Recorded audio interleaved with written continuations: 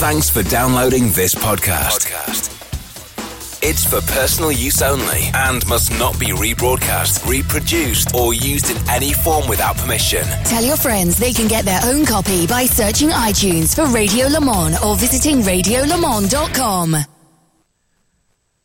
Well, it's Watkins Glen International. What a place to have our finale for the IMSA iRacing Pro Invitational 2020. It's Konica Minolta presents IMSA iRacing at the Glen. An hour and 30 minutes of wheel-to-wheel, bumper-to-bumper, door-to-door, and sometimes door-to-Armco racing. It's all going to be sorted out in the next 1 hour and, 40 minutes or so from now as we're counting down towards the green flag. Hello everybody, I'm John Hindhaugh. We'll take you through what's going on with the championship in just a few moments' time. Ben Constantiouris and Nick Damon joining me, socially distanced of course, in the Haggerty Global Broadcast Centre. A champion will be crowned tonight. This is the Konica Minolta presents IMSA iRacing at Watkins Glen International, and delighted to say that we'll welcome to our broadcast this evening a very special guest in front of the packed crowd here at Watkins Glen International. We'll just wait to make sure that he is online, and he is wearing the Konica Minolta shirt as well. Hello to Travis Hogue, the General Manager of Wayne Taylor Racing, but representing Konica Minolta tonight. Travis, thanks for joining us. You're looking fine fettle there. Look, we're going to crown a champion tonight. This is going to be very exciting. Are you looking forward to it? Absolutely. It's good to keep racing going when we're all sitting here trying to stay afloat with this stuff going on right now. What's been the situation with the Konica Minolta Racing, Wayne Taylor Racing team? How close are you guys to getting back? Have you been back? Have you never gone away? We're not that far away in real terms of going back to full metal racing again for you guys. You know, we really haven't slowed down all that much. We've kind of worked away from the shop. We've kind of been in touch with a lot of people throughout this process. Konica Minolta has been really good about helping us with some of the new technologies and the way that we can kind of work remotely, since we haven't been able to actually be in the workshop. So as we've been kind of going through this, safety's been our main concern. So usually we'd be spending time on race cars and business stuff, but working together with everybody, it's how do we get back to the track safely and get us going again. So it's a different mindset for sure. And, you know, we are so used now to seeing that glossy black Cadillac DPI in the Konica Minolta colours, Travis. How important is it to build a relationship with your partner, with your sponsor, particularly when it's a global brand like Konica Minolta? And what do they bring, apart from putting a sticker on the side of the car, to Wayne Taylor Racing? Well, I think the sticker on the side of the car is probably the smallest portion they bring to the table. The partnership extends way beyond just the racing. When we're dealing with things such as, Konica Minolta in Japan, then we have drivers like Kamui coming over, and then it's the business side with IMSA, and obviously Konica Minolta stepping in for the iRacing tonight. It's a broad relationship. They bring a lot more when it comes to technology, some of the stuff that they do with other partners that we have. So the sticker on the car, as you mentioned, that's just to put the name out there. The rest of it is a lot behind the scenes. So a proper business-to-business relationship is what we're talking about here, Travis? Yeah, business to business. Also, with, as you've seen, the Konica Minolta Business Center at IMSA, it's not just for Wayne Taylor Racing or IMSA. They're behind the scenes putting that business center together for everybody at the racetrack. So, yes, they're partners of ours. Yes, we work side by side with them all the time. But other teams have the ability to use their services. Other teams can see the technologies of the racetrack, so they can use it for their business stuff.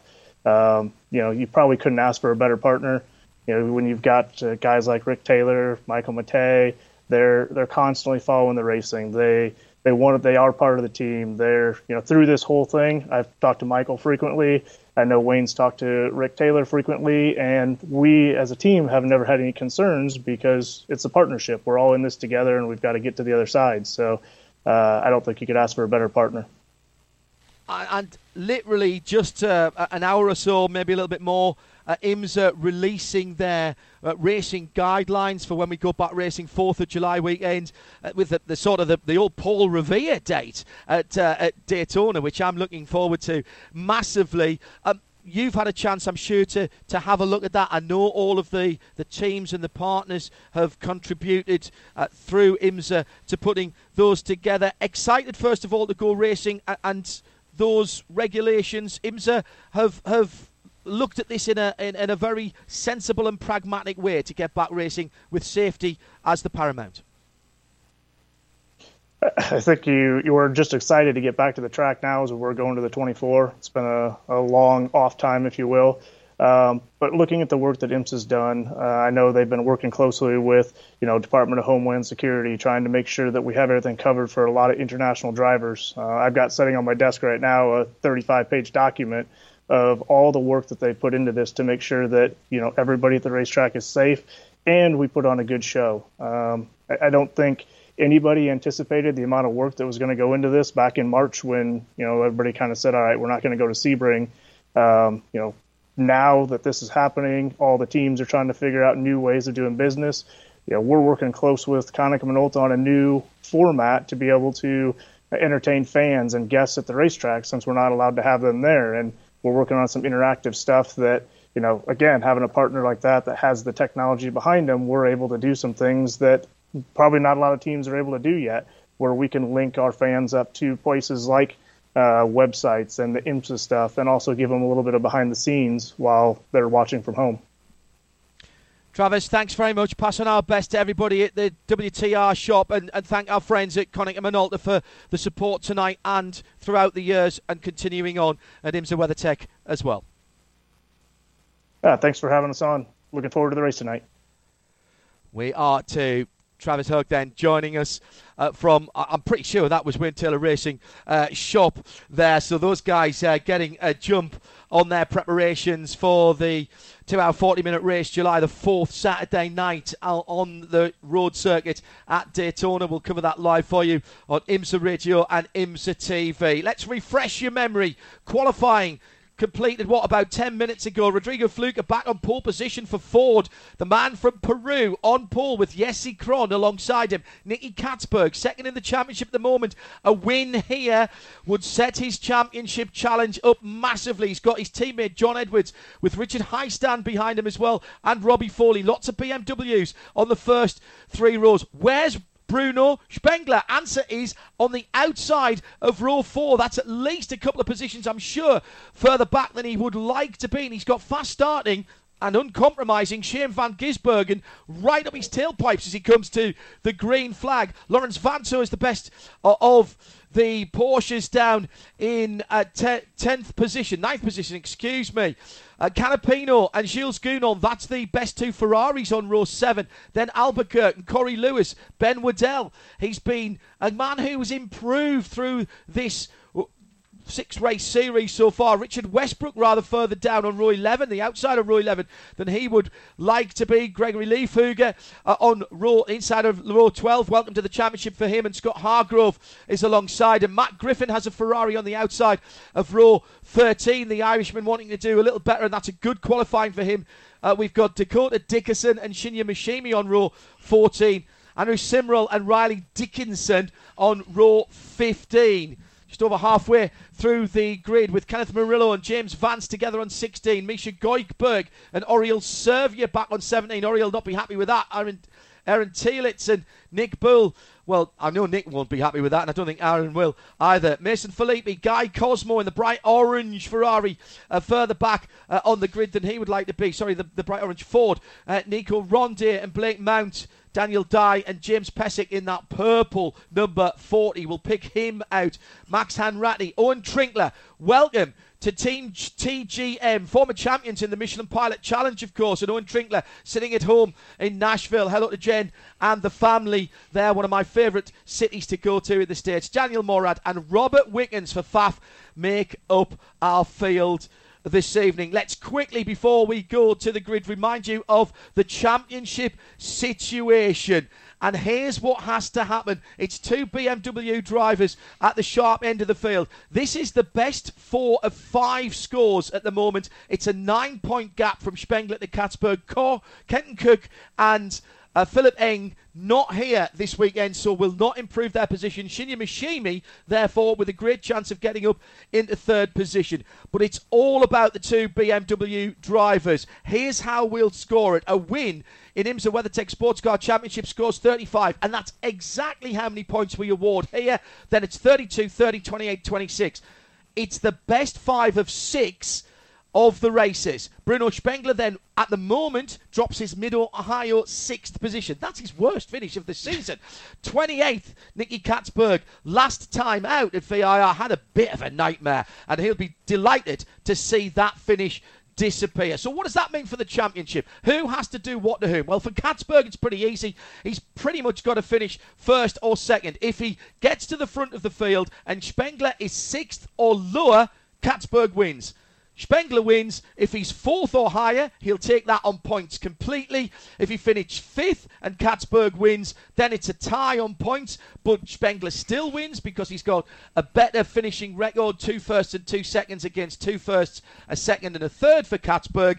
And after that, start looking for a 5-place differential. But don't forget, Spengler's worst dropped score is a 6th, so he'd have to go a long way down to have a problem. Our Porsche keys to the race. Smart start, smart race. Ben Constanduris. This is a tight starting 3rd to the lap, and it's a side-by-side start going up through the uphill S's, which is where the Porsche safety car is right now. You do not want to get tangled up early on. It's a short sprint to the first corner. It's a fast first corner. There is a bit of runoff on the outside, but once you've got through that, it is very much line astern through 3 and 4, and then really you can't be overtaking going into the inner loop either, or the outer loop. So the first opportunity is all the way through at turn 6, halfway through the lap. And you've got to pick those passes carefully, Nick. I could have made it beautifully alliterative and be patient, pick your passes perfectly, is what I was going to say. Yeah, I mean, it is, as Ben alluded to, there's a lot of this which is one line only, and even difficult for force and mistake. There are a couple of places where you can go for it in through the boot system. Certainly there's a chance if you get a really good run into corner 1, but even that's not necessarily cambered for your favour. And, you know, it is a point, there is not a lot of hard braking. So the out braking is not like to happen. So we are going to see those things we love most of all, John, the 2, 3 and 4 corner passes. As they go side by side to get past, because that's the only way you can do it here. Yeah, you've got to set it up from a very, very long way out. Ben, tactics here. We've seen in the previous 5 races, no tyres at Sebring, 2 tyres or 4 tyres. Is this a hard track on tyres? It's a light-coloured surface. It's not the resurfacing that was done a couple of seasons ago. Can we do a full race here without changing the Michelins? I'd be very surprised. There is a lot of medium to high-speed turns, a lot of pressure going through the left side tyres. So I think at least 2 lefts will be needed. Whether you need 4 tyres or 2 depends also when the caution falls. If it falls after the pit stops, then you really want to do a very quick stop. If you can get your stop done before the caution, maybe you go with the 4. And the championship contenders, we've pointed them out. Everybody on this 40-odd car grid, Nick Damon, must know that it's Katzberg and Spengler fighting for the championship. You don't want to get into it with them. A nice, pleasant day with the track temperature around 100 degrees Fahrenheit, so that's up into the 30s Celsius. Really, nobody wants to get in the way of the championship battle here, Nick. No, and I think certainly if you drive a BMW, you'd be very much keen to get out of their way. Perhaps if you drive a different manufacturer's car, this is your chance to put one over them, because you can be way more aggressive than they can be. And I'm thinking, look at you, Shane Van Gisbergen. Well, Van Gisbergen has been very good at the end of the races. Ben Constanduris will be watching the pits for us and making sure we don't miss any of the action in the back of the field. He's got his iRacing set up in the French Alps. Nick Damon and John Hindorf joining him and you in the Haggerty Global Broadcast Centre as we get the green flag in the final race of IMSA iRacing Pro Invitational 2020. is underway.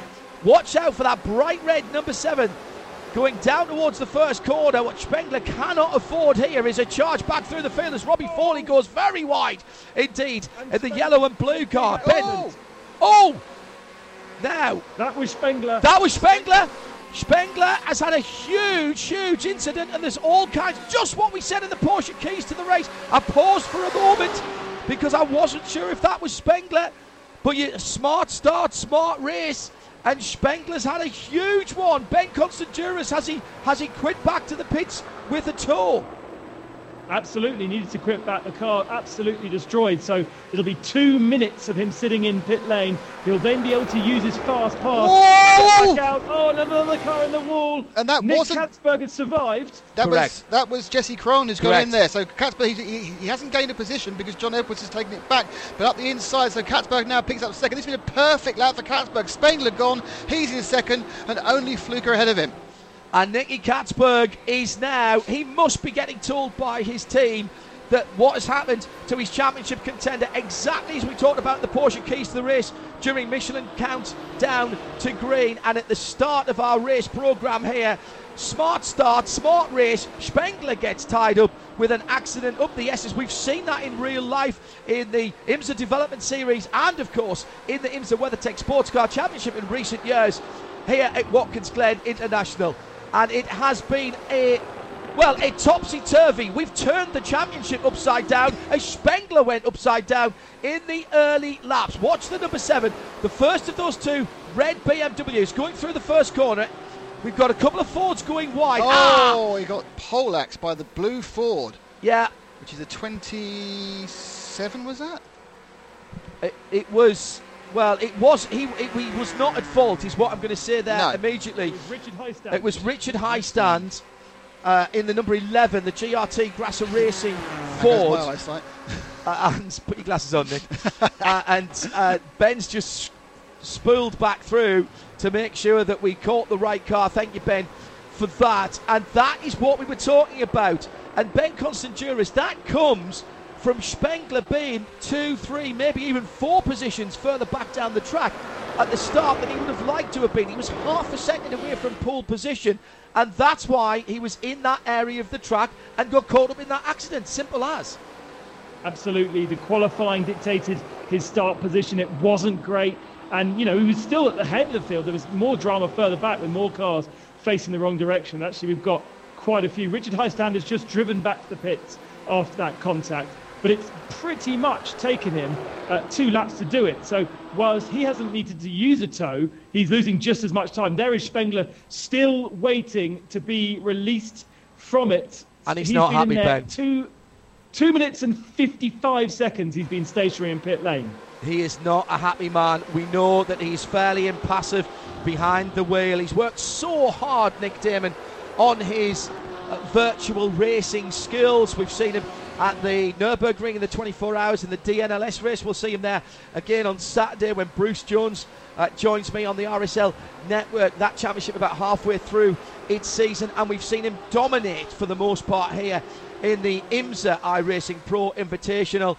We don't often see much in terms of emotion from him, but you can see there, even though he looks relatively impassive, to me he looks like he's boiling up. Yeah, I mean, we've all been there, and it's the same in full metal racing as in virtual racing, is that sometimes you're the innocent bystander in someone else's accident. Katzberg drops down to 3rd there as John Evans got a great run up the hill, and Katzberg can wait to worry about things till after full course competition yellow, sorry. And it's what happened to Spengler has happened to all of us, either on the racetrack for real or on the racetrack virtually, where someone else's mistake wipes you out. Let's have another look back at what happened to Bruno. On board with him, he gets in the first corner pretty well. Highstand's gone wide, so has Robbie Foley, and Highstand just spears across the front of him, and then he gets picked up by another one of the Fords. So if it wasn't bad enough that he got clipped by Highstand returning, there was another heavy hit by a Ford which flicked him up in the air. That wedge nose of the Ford GT just flicked the spinning BMW through the air, and that's serious damage, and that's going to take a lot of time. Ben's going to keep an eye on that and tell us when he gets back on track.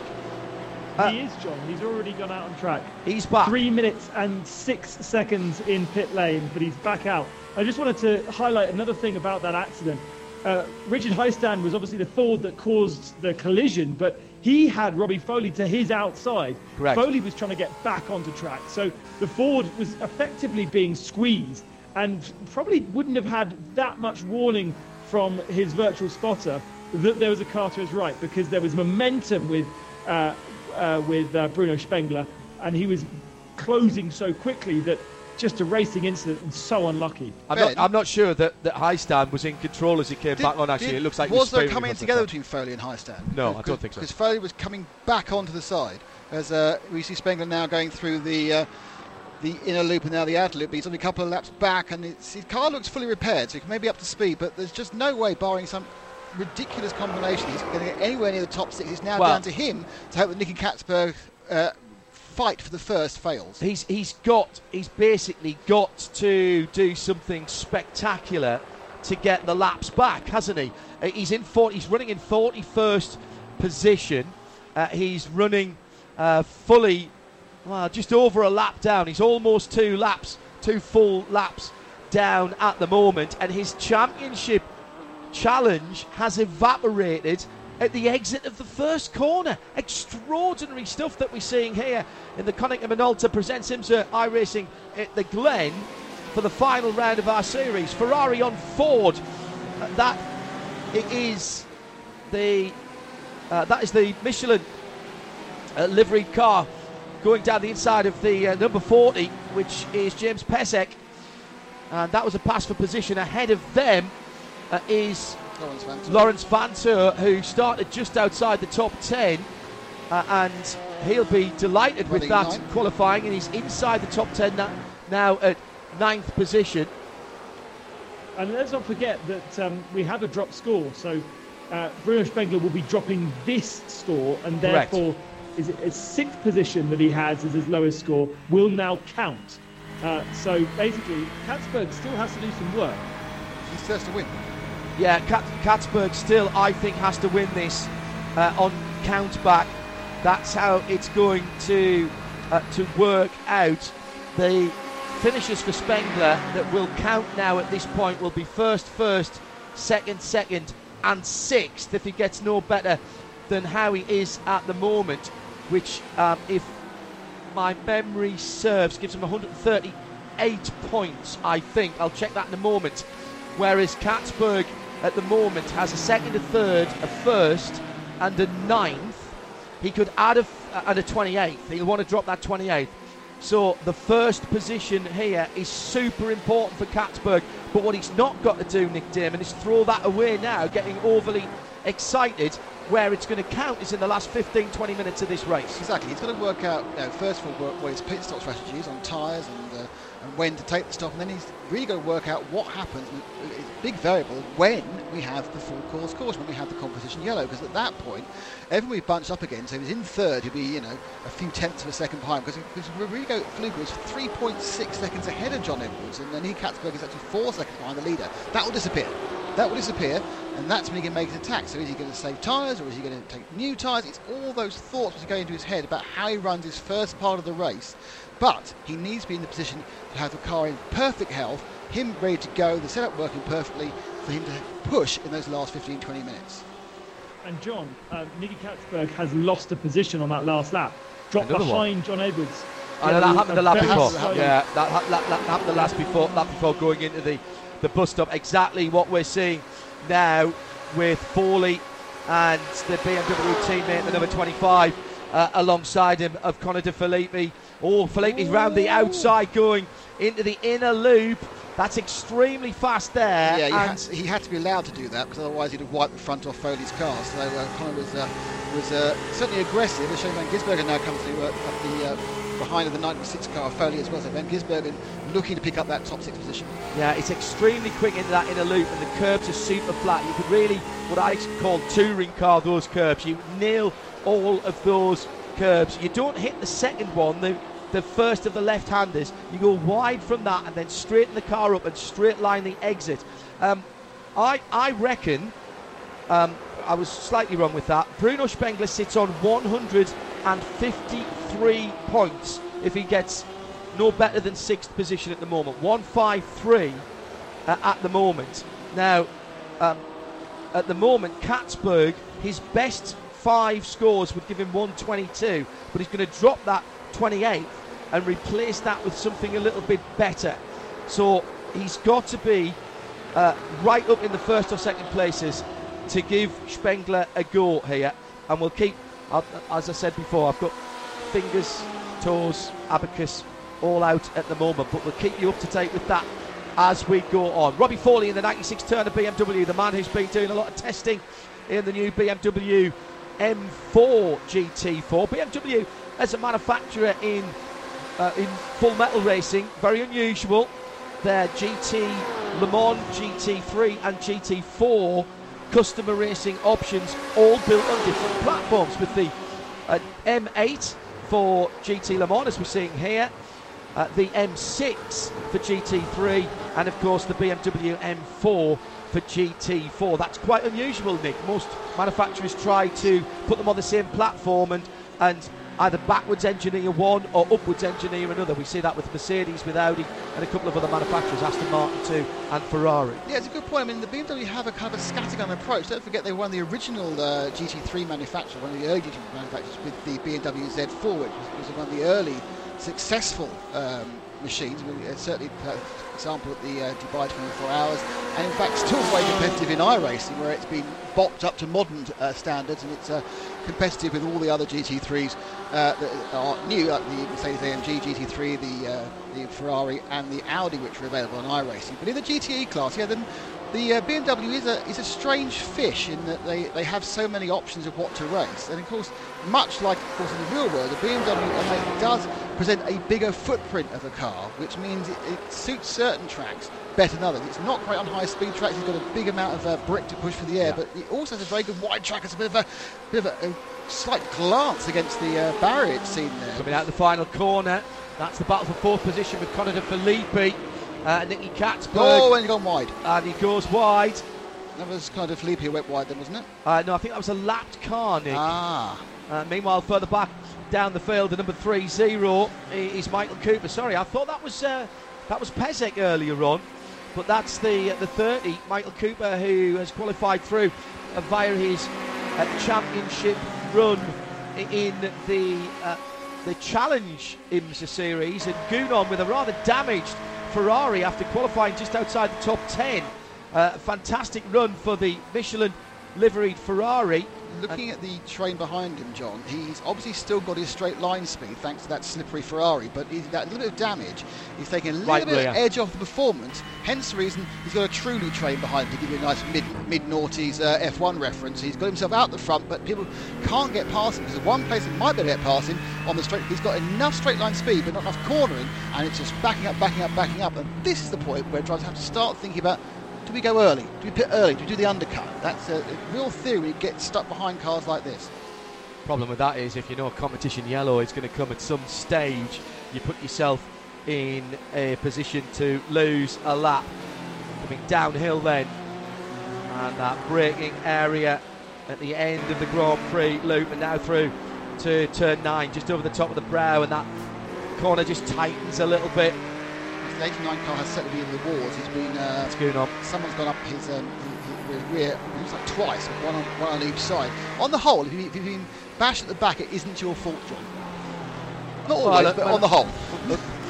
I doubt people are going to brake test in this race. Well, I was going to say yes, unless you were on very cold tyres. Massive defence by Gounon, who's trying to hold on to 10th position, coming down to the first corner with the train of cars round the outside. That's Michael Cooper, who's got ahead for a moment wide, and then both go wide. Track limits there for sure. In behind them, the bright red car is Philippe Albuquerque for Ford, then Corey Lewis for Porsche, then Tristan Nunez for the 77 Mazda Sport machine. Just another Ford further back, and alongside him is Trenton Estep and Ben Waddell, 3 Fords together there, and then Matt Bell in the BMW M8. And Richard Albuquerque's gone in the wheeler car. A little bit of a touch on the back of the other Ford, and it was the purple Ford held his line, and it was enough to put Albuquerque off there. That was Michael Cooper that Nick was talking about there, held his line. Doesn't seem to have damaged that car. Aerated rating and licence for that purple car. And at the moment, Jules Gounon fighting a rear guard action ahead of him. I'm trying to work out. That is a lapped car ahead of him, because the next car on the timing screen is Lawrence Vanto, and that is not a Porsche ahead of him. That's a blue BMW. I think it's the 64 car of Owen Trinkler from Team TGM. Owen's a lap or so down. He had an early issue with that car. He'll not be happy with that, having finally managed to get an entry. All of these events, by the way, have been massively oversubscribed by real-world IMSA drivers and their teams, and there's been quite a bit of a battle to get into the teams. I've certainly known that there's been all kinds of horse trading trying to go on earlier on. Left-hand side of the screen was the replay where Albuquerque got tipped around. Too much curb there into the sand trap, as Cooper has now gone through and taken 10th, and here comes the Porsche of Corey Lewis through up the uphill Hesses. Tries to have a look. It's a super hard place to pass. Meanwhile, further up the field, Robbie Foley, Conor De Philippi, Shane Van Gisbergen all battling. I should have said Shane Van Gisbergen, who's sitting in 6th, Robbie Foley in 5th in the blue and yellow Turner car, and then the red Conor De Philippi, number 25. Katzberg is ahead of them, some half a second and more ahead of this battle, which is battling for 4th position. It's stabilised in front, John. It's still just under 4 second lead for Arrigo with the Ford. John Edwards is sitting behind him by just under 4 seconds. Then it's a second and a half back to Nicky Katzberg, which is that comfortable distance where you are relaxed, you can pace yourself, you're not putting yourself at any risk. So for example, if for some reason John made a mistake, you wouldn't get caught up in that accident. You've got a nice gap behind you as well of 2.3 seconds. Conor De Philippi, who's also another BMW. Very, very comfortable position for Nicky Katzberg in this early part of the race before the pit stops. At IMSA Radio, if you want to get in touch with us. Hello to Rich Walker, who says, this is awesome. I can see where I'm camp. In fact, I can see my tent on the back straight. Let's take a full lap around the circuit with Robbie Foley. Down towards the first corner. Ahead of him is Conor De Philippi. Downhill braking area, then it bottoms out. Now it's flat out, and you're just shifting on the shift lights. 5th, starting to climb up the hill, but the revs are still building. Might just snatch 6th here as he gets across the rise. He's right on the limiter, does indeed take 6th gear. He's got a lovely run on the BMW ahead of him. He's put himself on driver's white, which is the wrong side for the right-handed entry to the inner loop, and he can't get that. Down to 4th gear in the middle of the corner, straighten it up into the outer loop. Just hold 4th gear, balance, throttle. You should be snatching 5th as you hit the curb on the exit, which is exactly what Robbie does, down into the downhill braking for the left-hander. I think this is a tricky corner because it sort of tightens up on you. Then back on the accelerator, uphill right-hander coming into the boot now. Nick doesn't like this corner. I love it. It's super late braking. With this configuration of the track and the old concrete section, you use the old concrete to turn you into that, and that's the key to that corner. Now over the right, difficult to spot your braking point here as you come down to the next right-hander, and you're coming back to the end of the Grand Prix loop now. Turn 9, also a little bit of a tricky one. The left-hander that takes you back towards the start-finish line, and that again is just over the brow. Easy to get on the throttle too early, and you run out of room really quickly there. Now, next corner, turn 10, all about momentum. Try and stay off the curb on the inside, but you can run wide. But you've got to drag the car back to the left-hand side because you're coming through the final corner.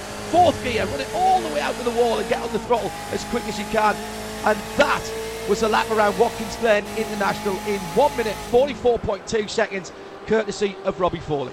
And John, we were looking on board there, and you saw he had a whole dashboard full of zeros. That's not what he'll be seeing himself. Robbie will be seeing a lot of information which isn't shown on the onboard. Obviously, that's information that other teams will gather. He has information on the tyre pressures. He has information on how much fuel's left. He's got information on his sector times. He knows how he's doing against his target time of the lap. He also has the ability to adjust his traction control. No ABS on these GTs, because we do have traction control. He has a throttle curve he can adjust. There's a lot of on-screen adjustments which are all illustrated there for the driver, but not for us observing over his shoulder on an onboard shot. Because that is effectively proprietary information. Right, back down through the field, and all kinds of battles are going on. Don't forget, Bruno Spengler, championship leader. Early issue for Spengler, still sits in 41st position, and he's 8.5 seconds away from 40th, which is Nick Boole in the similar M8 GTE. Ben Constanduras is watching the pits for us. Been relatively quiet, but there obviously were more people involved. Owen Trinkler, I think, was involved in that first lap. Schmozzle as well, Ben, as the championship leader, Bruno Spengler. We had 10 cars visit the pit lane since the start of the race, some with up to 8.5 minutes worth of work in the pits. Maxwell Hanratty, another, Nicholas Boole, Guy Cosmo, Nico Rondo, and others as well. So plenty of chaos in the first couple of laps. The beauty of my view from iRacing is inside the game is I can choose whichever car I want to watch. I can choose whichever angle I want to watch. And I've been following Nicky Katzberg, who has managed to get past and clear John Edwards. John just had a slow uphill through 3 and 4. Katzberg got close enough and slipstreamed his way past, but crucially now has set off and disappeared. So he's not towing John Edwards any longer, although the gap is 5.1 seconds to our leader. And let's take a Mazda race rundown as we look through the field here with still an hour and let's call it 9 minutes to go. We started with 90 minutes on the clock. We haven't seen Rodrigo Fluke, a pole sitter, for quite some time, but the number 47, the black, red and white Ford, is leading the race by a reasonable margin as we look at the Mazda race rundown. 5.4 seconds. Ford back to BMW in second place. At the moment, Nicky Katzberg is 5 seconds away from winning the championship. If you want to look at it that way, the number 10 car has around about 7/10 of a second on his teammate John Edwards in the 23, who runs in his wheel tracks, and I would think he will not be putting too much pressure on Katzberg at the moment. It's another BMW works car in fourth position, because behind the 23 of John Edwards is Connor De Filippi in the number 25. That's another one of the red cars. He's another 2 seconds further back in fifth position. Then the first of the Porsches, and it's Shane van Gisbergen, the Kiwi, running apologies, in fifth position. It's now Robbie Foley in the 96 BMW. That is the privateer entered the the Turner BMW. Then it's Van Gisbergen in sixth. He's made up 4 positions through all of that carnage. Augustin Canapino is in seventh in the 66 Ferrari in the Junkos colours, again showing that the Ferrari, well, in his hands at least, has got the pace to run comfortably inside the top 10. Lawrence Vanto has the works Porsche number 912 in 8th position. Lawrence has been working very hard on his sim racing and wanted to do the last race of this season here in the IMSA Pro Series. 9th position for Kyle Masson. That's his best run of the season so far in the number 38 Ford GT for Performance Tech Motorsports. And in 10th position, rounding off the top 10, the man who's qualified through from his runs in the Challenge series, Michael Cooper, the number 30 in that very distinctive, shall we say, coloured Porsche in that bright purple. That's your top 10. That's your Mazda race rundown. Fluke leads it by 5.2 seconds. And it is a case where it looks like Nicky Katzberg has kind of slightly pulled the pin. As Ben sees, he's tried to break the toe, so he doesn't want John Edwards hanging on his tail. Much, I think, is it's the real reason I think he's trying to get a gap is in case he makes a minor mistake and perhaps gets his tail out. He doesn't then get collected by John, immediately following too closely. He also doesn't want to make it too easy for him to catch back up again. Fluke 5.1 seconds ahead. Katzberg from Katzberg. Edwards back a further 6 tenths, 5.7. Then Connor De Filippi in another BMW back 2.7, and then 8.3 seconds off, 8 seconds off the lead. Very close to Connor, Robbie Foley for another BMW. We can see Robbie through the windscreen of Shane Van Gisbergen. It's a pretty decent battle going on just outside the top 10 as well, with Ben Waddell, Matt Bell and Richard Westbrook running. Actually, Richard's just dropped off the back a little bit, so it's Tristan Nunez, Ben Waddell and Matt Bell. That's the 77 car in 14th position, as it's all getting a bit exciting further up as well. Look at that. With Robbie Foley for a moment alongside the number 25 of Commandant Felipe, with Shane van Gisbergen deciding, unusually for Shane, the discretion was better part of Butler. But he had a good old think. He was in the middle and so he went, this is not going to work out well, whatever happens here. It was whether it was which car he was going to take with him, so he just eased back off. What do we know, though, Ben, about Van Gisbergen is that he is supreme at having pace in the car towards the last, 25, 30 minutes of the race. And frankly, after we've had a competition caution, that's when it counts. And Van Gisbergen's been brilliant at that so far.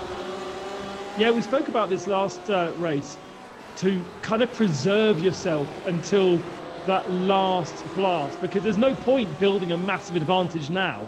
You know that the caution is going to come and squeeze the field up. So, okay, Fluker has got 5.2 second advantage right now, but Kasberg won't be worried about that because he'll know that will concertina up the caution. Then just make sure your car is as good as possible after the caution and then set about fighting. So this is why I think we're seeing this very, very close battle, but only passing when a mistake is made. 43.9 last time around by the leader, 43.9 last time around by the 41st position car, the number 7 of Bruno Spengler. So Spengler's car, Nick, has got pace, and he's sitting just on the end, I reckon, of the lead lap. He's on lap 40, yes, just on the end of the lead lap. As once again, Foley tries round the outside into the inner loop, driver's left. He's not going to get that done. He's got to get to the other side of the track earlier up the run from the uphill S's. Oh, now though, the BMW in front of him's got a little wide coming out of the outer loop. Now it's side by side in the downhill left-hander at turn 6. And they're still side by side, exactly as Nick Damon said when we were talking about the Porsche keys to the race. 3-4 corners, you're going to have to plan this out. Into the boot, uphill, right-hander, and here comes Van Gisbergen. He's picked his time to pick the pass. Will he be able to drag through behind Robbie Foley as they go into the right-hander at turn 8, the other end of the boot? And, well, Foley's got through, but Van Gisbergen again being very sensible, Nick. Yeah, 3 or 4 corner pass. It was kind of built really on the error that Connor made coming out and going through the outer loop and switching back before going down the chute into the boot.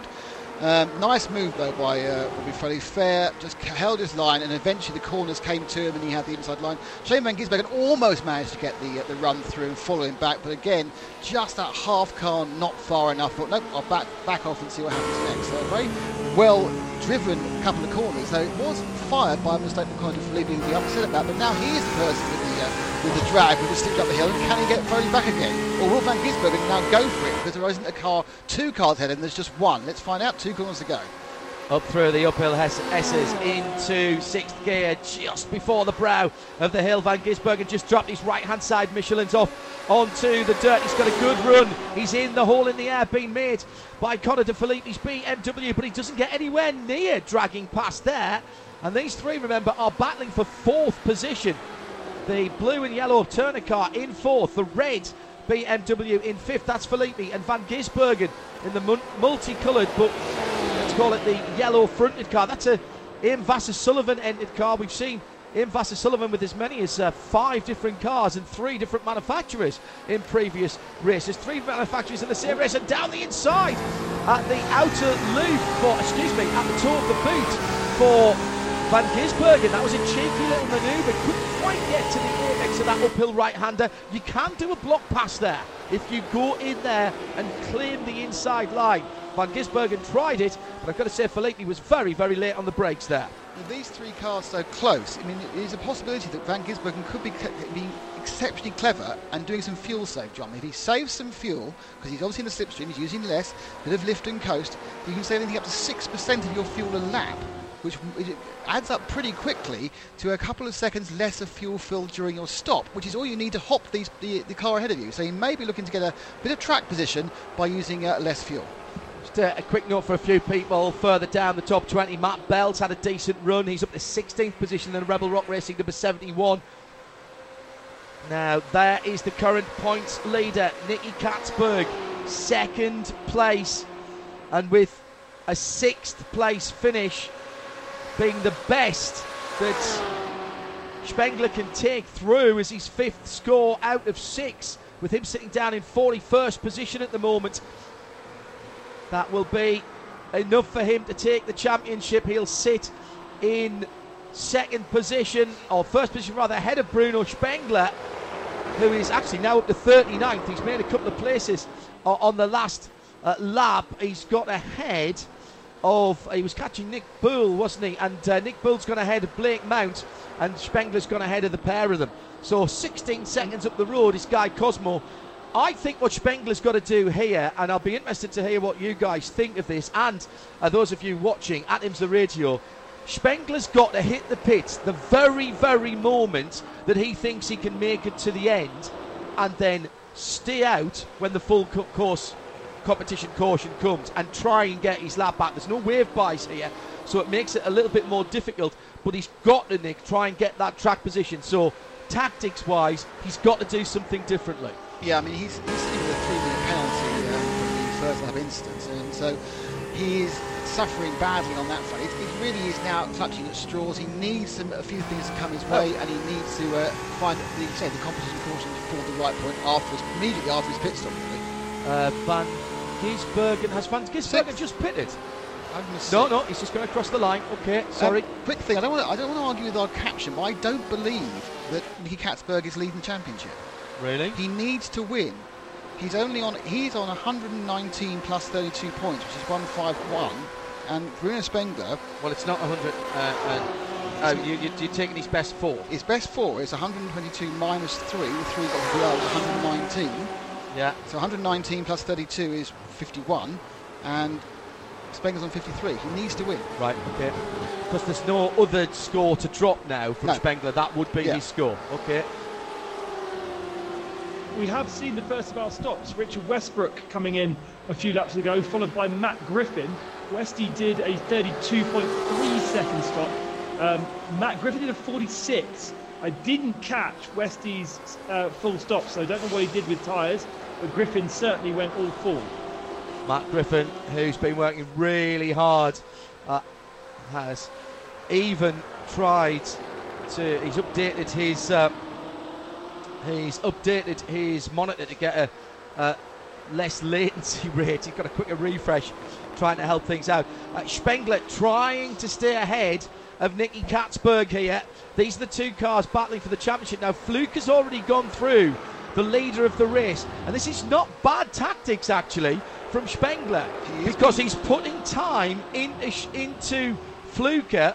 Fluke is building up a lead on Katzberg at the moment. Yeah, it's not really cricket though, is it? He's about to be lapped for the second time, and you need to let the driver go. I mean, it's a championship. Yes, it's your teammate. You should be letting him go. There's a blue flag in the top left corner of your screen. You know he's there. You know what's going on. But I suppose they are teammates. They can have a chat about it later. But this is not what should happen really in a fair fight. Well, flashing of the lights now by Katzberg. 15 miles an hour faster. And yes, absolutely, gives you 40 horsepower, that. Tries to go around the outside into the inner loop, sitting in behind John Edwards. It was a 44.2 last time for Katzberg. Fluke did a 43.7, so half a second lost to the leader, and the gap is now 7.5 seconds. Remember, competition caution still to come. Behind them, Foley, De Filippi, and Shane van Gisbergen, BMW, and Porsche for 4th, 5th and 6th, still scrapping it out. Yeah, I mean, it is as close as it can be amongst these two sets of 3 we have. Of course, Spengler, of course, is actually about to go 2 laps down. The second battle here, there's Foley, De Filippi and Van Gisbergen fight. All of this, of course, really is an aperitif, isn't it, to the major events we will see once we've got through the pit stops and the competition yellow, when they're all unleashed for that final few minutes or final half hour, when they aren't holding back for any reason. More pit stops as 1 or 2 of the lower runners dive into the pit lane. Mason Filippi in the 98 Ferrari, that light blue car coming in. James French in the Ford, number 45 in as well. Let's remind you of our Porsche keys to the race. We've got 55 minutes to go. You can get to the end on a tank of fuel and a new set of Michelins from here. We said start smart, stay smart in our Porsche keys to the race, and unfortunately for Bruno Spengler, the championship leader, that lasted for about one corner. It all went horribly wrong. Pick your passes, we said. And, well, we've seen everybody playing fair at the moment. There's been precious little contact whilst overtaking has been going on. We've yet to see how the tyre strategy will play out. 2, 4, none, who knows? And finally, the championship contenders. And Richard Highstand got involved in the championship battle, unknowingly, unwittingly, but certainly very, very much has affected Nicky Katzberg, although positively for Katzberg, negatively, of course, for Spengler. My feeling is that Spengler, who was looking quite impassive in that picture we saw earlier, is absolutely livid, and he's now driving angry because, of course, the reason he is 2 laps down is not his fault. It was a result of a kind of misunderstanding, a kerfuffle between Highstand and Foley. But realistically, Bruno should let those cars through, and he's currently driving angry, driving well, because he's running at the pace and he's pretty proven at the pace, but these guys are 2 laps ahead, and I do get my purist hat on at this point and say, whatever, you let them through. Well, Richard Westbrook, remember, Ben told us that he pitted a little while ago. I'm going to suggest he put tyres on. He's just done a 44.2 last time around. He's down in 31st position in the Ford. Philip Albuquerque's just done a 44.4, and Fluker at the front of the field, a 44.0, and then a 44.8. So they are quick, and at the moment Katzberg, Ben Constanduras, is being held up by Bruno Spengler. Yeah, actually Fluker's last lap was a poor one, a 44.8 from Fluker, but 44.0 before that, yeah. Exactly, 44.0, and Katzberg is doing 44.8s and 44.6s. He is way, way faster, especially through the inner loop, and he catches right onto the tail through here, bouncing across the curves. He gains so much time. He's not quite close enough here, but then he tries to go down the inside of the outer loop, and there is no space to do it. Now he peels off. That's interesting. He's finally peeled away. I wonder if he's been spoken to by the BMW Motorsport team. They take this very seriously indeed. They do have race engineers, and Nick, you can have voice communication or text communication, but certainly he may well have got quote-unquote a radio message there from the BMW engineering team. There's very little reason for him to block for 2 laps and then stop, unless someone said, you proved it, really. We know you're quick, we know it's not your fault, can you let him go because you just caused you a problem, which could result in us looking very silly. I mean, a BMW is going to win, but they want to win the correct way, and a Fluker v Katzberg fight will be for both the victory and for the championship. Yeah, agreed. Fluker 7.1 seconds to the good, lost 0.8 of a second on the previous lap to the one before. And remember, these cars have not stopped at the sharp end of the field. The first pit stopper, by my reckoning, is Scott Hargrove, down in 25th position. But we're seeing decent times for those who put tyres on further back down the field, including, as I said, Richard Westbrook, who did a 44.2, then a 44.5. So Westy lapping at the same sort of pace as the leaders, with that full tank of fuel to get them to the end of the race, Nick. Yeah, I mean, the fresh tyres really do help for 2 or 3 laps, even a pair. You've got a bit of extra grip on them. Most of the cars do run very, very large amount of camber, John, so you do kind of lose that inner edge relatively quickly after 2 or 3 laps, and so that's why often qualifying setups are quite a lot faster in iRacing. Now, this is what I was hoping wasn't going to happen, the 53 and 54 car running together. That's Riley Dickinson and Dakota Dick Urson in 53 and 54, Porsche and Ford together. A couple of good young American drivers in the real world who have... Oh, and a mistake for the 53, which is right. Shall I just say Riley? It would be easier. Dakota, wasn't it? 50... The Porsche Dakota, am I wrong? No, the Porsche's Riley for the most speed. He's behind now. Yeah, the most speed sort of scratch marks, claw marks over the front of the wheel arches, giving away most speed. A big Porsche exponent in the GT3 Cup Challenge by IMSA.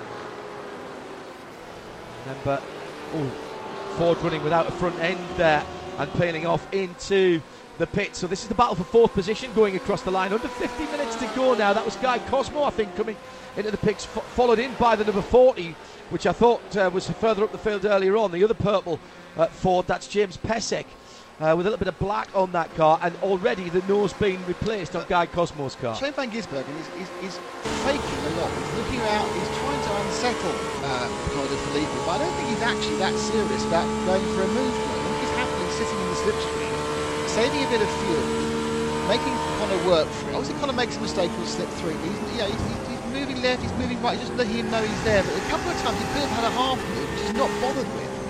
So I think he's very happy where things are. I think he's got confidence he can jump these two in the pit stops, and then of course he'll get brought back up to the leaders when we have the competition yellow. And in comes 48, the 48 Porsche, which is Corey Lewis for Paul Miller Racing. Hello everybody at Paul Miller Racing. Heard the news that they won't be in Florida for the full metal IMSA start to the season with the Paul Revere 2 Hour 40 effectively on July the 4th, and the Sebring race. We offer our best wishes to the Paul Miller team and all their connections, and we hope to see them later on in the IMSA racing year. Here comes Van Gisbergen, turn 9, gets the inside run. There's a little touch as he pushes the BMW slightly wide, but he's got the inside line to turn 10 and clears the number 25 of Connor De Filippi. That's Van Gisbergen up into 5th place. Super move. Got a lovely run off 8. Yeah, finally saw a slight... Oh, he's gone way too wide coming into the... And was that Filippi pitting there? Yes, Filippi's pitted. Yep. And also coming in Robbie Foley as well, Ben Constanduras. Yeah, 4 cars coming in. Look at that. Most of the field coming in together there. A split strategy so far. A 45-second stop for many, and then some have done 35-second stops. So that's 2 tyres off 4. And Connor De Filippi's had to reverse backwards. He's missed his slot. So that'll be a slow pit stop for him. Canapino came in, Vanto came in, and Michael Cooper came in. So that's 6th through to 11th, all in the pit. Sorry, Ben. Those times you were talking about, is that the difference between fuel and 4 tyres and fuel and 2 tyres? I think it is. I think it's 2 tyres versus 4 tyres. So BMW at the back there dropping off the jacks and firing away. That's going to update on my screen in just a second. But a lot of these guys going for the full 45-second stop by the looks of things. And of course, if you've got a bit of damage as well, that will take a little bit of time to repair. John Edwards, 45.3. Robbie Foley, 45.6. Connor De Filippi, 46.0. Canapino, 43.8. Also, they've all gone 4 tyres at the moment. Van Thor, 47.6 as well. So nobody going for the 2 tyres in that particular battle. John Edwards then, the first of the pit stoppers now, is down in 11th position and is a minute 11, call it a minute and 12, although getting up to speed, away from the leader, who comes into the pit lane now with 46 minutes to go. So Nicky's well inside the window to get to the end, and he's pushed it pretty much as far as he can do. It's pretty much half distance, isn't it? They have literally cut the race in half. I think it is mostly because they probably have decided they're going to take 4 tyres. As in comes the erstwhile second place and potential winner of the race and the championship, Nicky Katzberg, from second place, and he's stopping. And Shane van Gisbergen also comes in from a scored 3rd, though probably he won't come out in 3rd, and Carl Masson from a scored 4th. So, yeah, I mean, they've split it in half. They are probably therefore thinking they're getting used to their boots on, and of course they're now just waiting for the competition yellow. Philippe Albuquerque, if he stays out, might just inherit the lead here in the 31. And remember, we saw him going the wrong way, and he has done. He was tipped around in the inner loop earlier on. So Philippe Albuquerque in the wheel and red and white Ford GTE has gone through to the lead, and it's a bit of a what if for him. He's still got his pit stop to make, but remember, he was facing backwards in the inner loop while he was battling inside the top 10 earlier on. Yeah, got a little, I think it was Robbie Foley, got a little touch on with Foley, and he just, unfortunately, as you can sometimes, weirdly the physics sometimes sends a car off where you don't think it's going to do. The second place car spun off to the right, but he's net in the lead. He's going to have to make a stop, and but when they all queue back up again after the safety car goes off, he won't be that far in time, because how many cars back he'll be in the queue? Well, Rodrigo Fluker has come out ahead of Kyle Masson, John Edwards. Nicky Katzberg's dropped down to 5th in that pit stop shuffle. Ben Constanduris was watching the leaders in the pit lane. Albuquerque is 28.5 seconds. He can't get in and out and put tyres on in that time, but if he only does fuel, he might be able to hold an advantage or jump some positions. What's Fluker, Besson, Edwards, Katzberg and Van Gisbergen? What has their pit stops been in terms of 2 or 4 tyres that we talked about in the Porsche keys to the race, Ben? Well, Fluker was stopped for a long time, 47.7 seconds, but somehow he was 5 seconds faster through the full pit lane than Nicky Katzberg and John Edwards. I don't know how he's managed to do that. Katzberg with a 1:08.1, John Edwards with a 1:08.2, but crucially has had a much faster outlap and got back ahead of Nick Katzberg. They've all got 4 tyres on. Yeah. That's pretty clear. Kyle Masson is the surprise because he has only just stopped by the looks of things, but he only stopped for 24 seconds. So that's fuel only. And so that's why he's got it. And the yellow's out. The yellow's come out as well. Competition yellow as Philippe Albuquerque went into the pit lane. This is the competition yellow. And here comes Fluker, so he'll go back into the lead. Where is Albuquerque? He's still on the pit lane in the Whelan car. Are they going to put tyres on that? He's lost the lead. Oh, if he could have, could he? They would have closed the pit lane, of course. He wouldn't have got in. So through has gone Fluker, Masson, Edwards, Katzberg. The Porsche safety car is out. And that was Spengler getting a lap back. Spengler's been waved by, so Spengler's got his lap, one of his laps back. Now, has he stopped? And where's he got up to? He's up to 33rd position, and he will be back on the lead lap at the end of this lap, but he'll owe us a pit stop. He has, let me see, where did I say he was? Spengler has stopped twice. Okay, so he's going to get back on the end of the lead lap here, Nick, I reckon. Yeah, I mean, this is the perfect result from as far as catching up, but it's still going to be the end of the lead lap is 28th to 30th place. You've got to get past all those cars and up past 6th place. It's just not going to happen unless something amazing happens. So, competition yellow is out. We have 42.5 minutes to go, just over half distance. The championship is on the line for Konica Minolta presents IMSA iRacing at the Glen.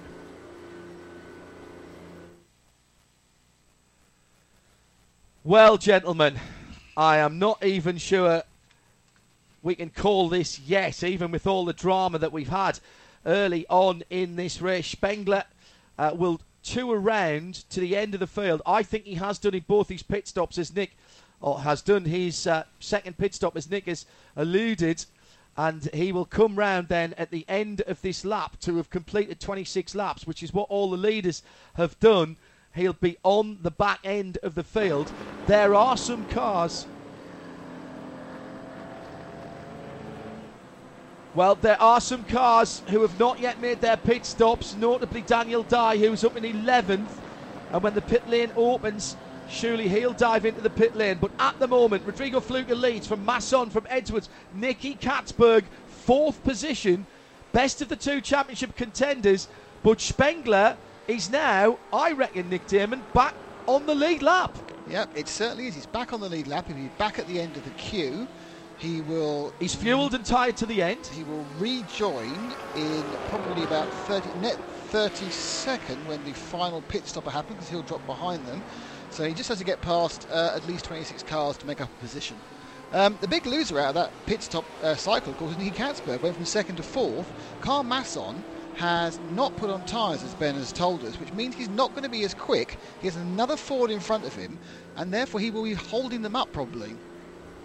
Now, Rodrigo Fluker, Ben, we've seen him being very good in qualifying, very good in the first half of the race. This is the first time we've seen him back at the front of the field after his pit stops. He struggled in the pit stops. He's taken longer in the pit stops sometimes in terms of maybe not getting his pit or maybe getting damage repaired that he didn't need to. So he's at the front of the field. Let's go back to our championship scenario. We talked about this earlier on. For Katzberg, he needs to win this race and Spengler to be 6th or worse.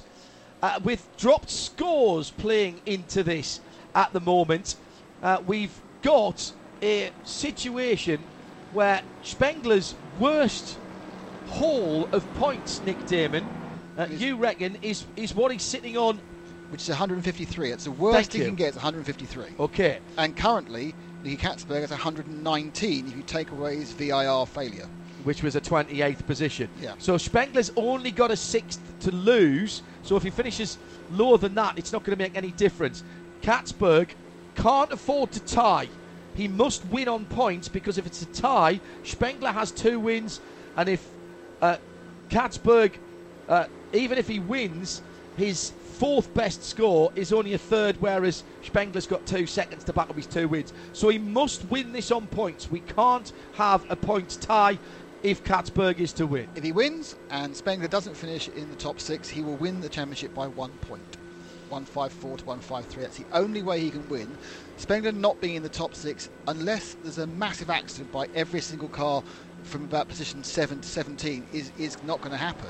So it's now all about whether Katzberg can get past John Edwards, can get past Carl Masson, and by the time he got past both of those, if he can get anywhere near Rodrigo Fluker. My belief is with Masson on old tyres, he's going to be slowing them up, and we know a slight speed disadvantage, whilst unable Fluker to get away, is still really hard to overtake, John.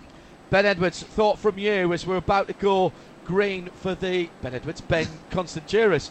A quick thought from you as we're about to go green. 2 Fords at the front of the field, 1 with new tyres, 1 without. Yeah, Fluker did a great job in the pit lane. 5 seconds faster throughout the whole lane. How he did it, I can't see it, but certainly Carl Masson has not changed tyres. That's how he's jumped up to 2nd position. Not what Katzberg needed with 4 cars away from the lead. I thought he would be in this caution period in 2nd. He's now in 4th. He's got to pass 2 cars to get anywhere near Fluker. He doesn't want to let Fluker get away and start dominating like he did the first part of the race. Right, well, and we've got a lapped car in there as well.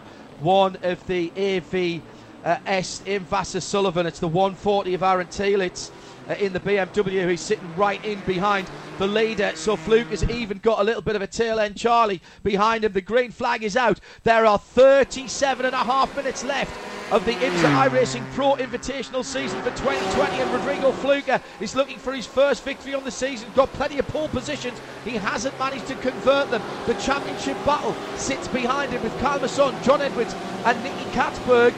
Ford, BMW and BMW. Katzberg, simple for him to win the championship by 1 point. He has to win this race. He's been good in the second half of the race, and Fluker hasn't been good in the second half of the race in previous events. But we can't have is John Edwards holding him up for too long. Into the inner loop then, and still the Carl Masson red and black Ford holding up the BMWs, but at least, well, Van Gisbergen's made up a position there. He's got ahead of Robbie Foley in that pit stop cycle. And he's got Katzberg as well.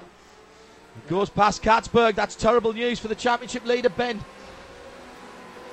Yeah, absolutely. There was a nice move. Katzberg was a bit squirrely on the outer loop, and he may even lose a position here to Robbie Foley in the background, and Foley's going to get at least the inside there, but it's all a bit complicated right now. Heading, sorry, Nick, go ahead. Katzberg's got back past Van Gisbergen. The thing to remember, John, is they're back on cold tyres again, because they came out of the pits on fresh tyres. They tootled around. They might have taken the shine off, and that was it. But now they're trying to push hard on cold tyres. It's up the inside of is it Carl Masson? Yeah, looking to get the inside of Masson there, and I'm not sure if he's going to make it or not. There through to the penultimate corner. Katzberg, but Katzberg they were moving 3rd behind Edwards and Van Gisbergen's round the outside. That's a brave manoeuvre. Good driving by Carl Masson, but you can see even in this early part of the running, he does not have the grip from centre off the corners, 3 wide across the start-finish line. Down the inside, the 25 BMW of Conor De Filippi, and Carl Masson from 2nd down to 7th as Foley's gone through as well. Here comes Canapino in the green, white and red machine, and he's gone through. So Masson now down to 8th, and Lawrence Vanter sniffing around the back, or at least he will be shortly. He's the next car further back.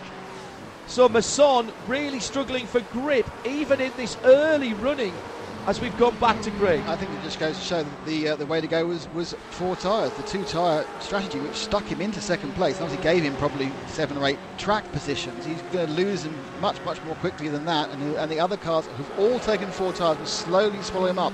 The new tyre, in fact, he spun off behind Canapino there, so in fact, just off camera, Masson span off and away. Looks like he's got some damage as well. Now, Spengler has restarted, and he's got damage on the nose of that car. So there's been a little bit of bump and run. He's up to 23rd position, 1.8 seconds away from Scott Hargrove in a similar car, ahead of him in 22nd. But there's definitely some damage on the nose of that BMW. Now, we say this every time, but people are coming to the iRacing Pro Invitational, the IMSA iRacing Pro Invitational all the time as well. Damage on the car that we can see is bad because we can see it. It's probably, Nick, even worse for the driver because not all damage can be seen here. Yes, it's a really good point. There's invisible damage. You clip something, you think, oh, that's fine, and suddenly you find your steering wheel isn't quite straight, or you've lost 5 miles now down the straight. Now, actually, that lower fender, sort of lower nose derangement that Spengler had isn't always bad news. That could be a relatively sort of medium tack that's only slightly deranged. It won't be causing him too much trouble, but you don't know exactly how the computers calculated the accident he had. Matt Bell in the top 20 in the urban grid coloured Rebel Rock Racing 71 BMW, and he is chasing Kyle Masson. Masson down to 17th position, lost remember 7 of those positions without falling off the track. The rest of them, Nick, because he's been into the green and into the and there was a lot of going into the inner loop there. Still a little bit of tyre smoke, and that's another one of the Fords that was having trouble there. I think that was James Pesek. So Masson sort of eased out the Le Mans coloured Ford that's painted in very traditional Le Mans colours of the Ford GT. And Van Gisbergen's got past Katzberg, which is very bad news for Nicky. It just to do a positioning here. Rodrigo Fluke is leading by just a second from John Edwards in the BMW. Then it's 2 seconds back to Shane Van Gisbergen, who is just a quarter of a second ahead of Nicky Katzberger's 2 cars. Have had a massive incident there, including the number 2. Is that? That was the downhill left-hander after the short shoot. That's turn number 6, and that was the Porsche of Nico Ronde. The Peregrine Racing Carbon Auto Works car. I'm pretty certain that blue car. That was the 2 car, yep. And another car stuck in the barrier. There was a Ford in there as well. Was it Westbrook? Didn't look like Westbrook's colour. I say it wasn't, man. It's that light blue colour car. No, it was James French. It was James French in the 45. Apologies. Van Gisbergen, fastest lap of the race last time around. Here it is again. SVG finds pace when he needs it. He's only 3 seconds away from the leader in the 97 Porsche 991 RSR, and James Pesek's gone around and joins right in front of one of the BMWs. That's the Invasa Sullivan car, which already didn't have a bonnet, and now it doesn't have a bonnet twice. Oh, that's a very, very untidy rejoin there. Katzberg down into 4th as Van Gisbergen is 0.4 of a second away. Remember, by our rudimentary calculations, by ours I'm pointing the finger at Nick Damon, Katzberg has to win this race, even with Spengler all the way down the field on count back. He can't win it if the scores are tied, so he must win this race. And at the moment it's going away from him, but there's still half an hour to go, and there's an ebb and flow. And the interesting thing we have learnt, John, is about tyre degradation. Because Carl Masson had run his tyres for 45 minutes, and they were shot compared to the new tyres. If you can save tyres, obviously you will have more speed at the end. So perhaps Nicky Katzberg at this point is thinking, right, I need to settle down. Van Gisbergen's got the pace for now, but I have a chance to come back. What was interesting about that, of course, is he'd been in the pits, he'd allowed the tyres to cool down, and then give them the second shot. They didn't get the second heat cycle, if you will. Robert Wiggins up inside the top 30 in the FAF Porsche with the plaid colours of the Canadian Lumberjacks. Bad time to join him. He's thrown the car off the circuit, throws his head back in disbelief. There was a little glance over when we went to him. I think he knew we were on board with him, and it may have just taken his concentration for a moment. and he'll have to come into the pit lane. Well, he fought his way up inside the top 30 after a not great qualifying. A non-scoring qualifying, 2 off tracks, no laps recorded. Correct, absolutely right. Another fastest time for Shane van Gisbergen. He's purpled the whole series again and gained about 4 tenths of a second. The gap now to second place John Edwards is 1.2 seconds, John. Well, John Edwards put his fastest lap of the race in last time around. Ben Edwards is watching the times throughout the field. Ben, what do you got? Look at the times. Look how fast they are. Before we had the pit stops, we were doing 44.0s if we were lucky. I think Katzberg was doing 44.8s in traffic. We're now the fastest lap of the race at 42.8 from Van Gisbergen. Way better, way faster on these tyres, proving that they do degrade a lot, and if you can preserve them and have some speed at the end of the race, as you were saying, John, it's going to be key. Well, take a look at the top 10 for you as we go through the race on the Mazda race rundown in a moment. But let's remind you of our Porsche keys to the race. And the Michelin countdown to green, and before the start of the race, we set this out. Smart start, smart race. That's not what happened for Bruno Spengler, and he's paying the price right now. Pick your passes. Well, actually, Nick Damon, the passes have been picked pretty much perfectly. We have not had incident when there has been side-by-side action. Yeah, we've seen those 2, 3, 4 corner passes, people waiting for their time, people waiting for the accident, not forcing that. We haven't seen the nudgy passes we've seen in previous races. People actually waiting for someone to actually make a minor mistake and then do it at the inside. So great overtaking, not a great start for some of the drivers earlier though. Ben, 2 or 4 tyres. We've seen no tyres, but that didn't work for Kyle Masson. No, absolutely not. So it didn't work. Interesting to see if Richard Westbrook, who was another one who seemed to take less tyres, how he's getting on. But certainly, looking at the times, 4 tyres was the only really way to go. And we talked about the championship contenders and getting involved. Well, everybody's being fairly respectful of Nicky Katzberg. And to be fair, Richard Heistand, who was involved with that incident with Spengler on the first exit of the first corner, that certainly wasn't deliberate.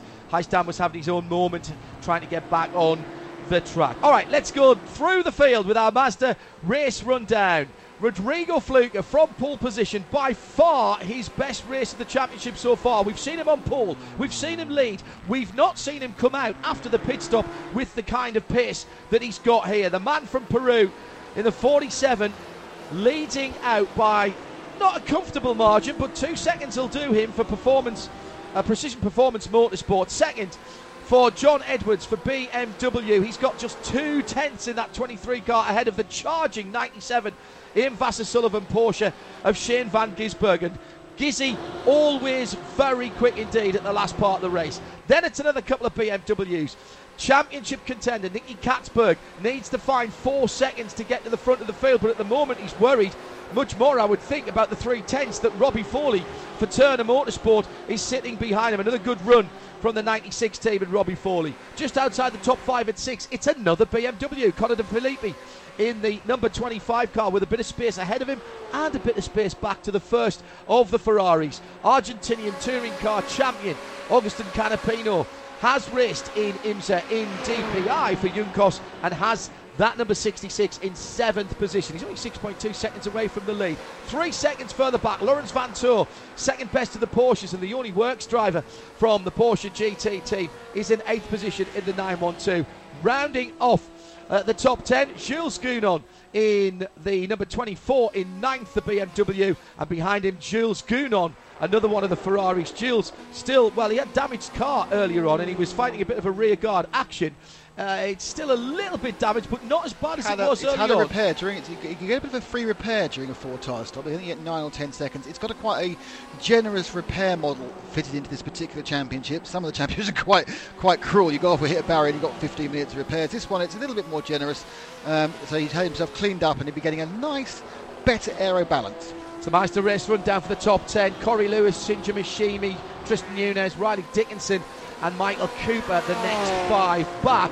And back to Michael Cooper, still like 21 seconds away from the lead, so mistakes or any issues could be a problem. A fastest lap of the race.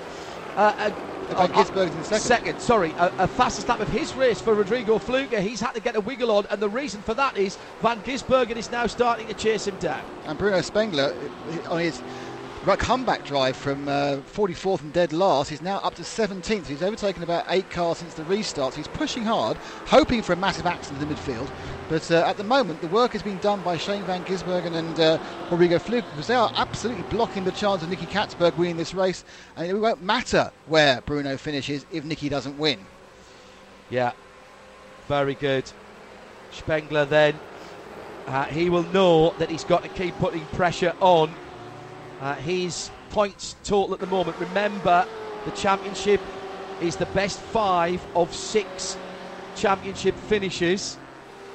Just to allow for anybody who perhaps didn't get 6 entries. They've all been oversubscribed. We can start a maximum of 50 cars. I think the most we had was about 75 entries in the first couple of 3 races. People caught onto this very quickly, and it's been a real winner for IMSA and iRacing. We've said this before, but thanks very much indeed to Drew, Cisco and the rest of the team who've been our colleagues and kept us with great pictures and lots of information coming through my ears as well from the guys in Boston, Massachusetts at iRacing HQ. Down the inside for Scott Hargrove in the BMW, the green and black car. That's the full torque gear sponsored machine. If you look carefully, you'll see a Radio Show Limited logo on there because they are clothing partners. The interesting thing, actually, just as a visual observation, is the BMWs always look like BMWs, and the Ferraris look like Ferraris, and the Porsches all like Porsches. But depending how you paint the Fords, they can look completely differently. Agreed. Certainly coming towards you, I was looking for it's a Ford, but they painted the nostrils differently, and whether you have different colours.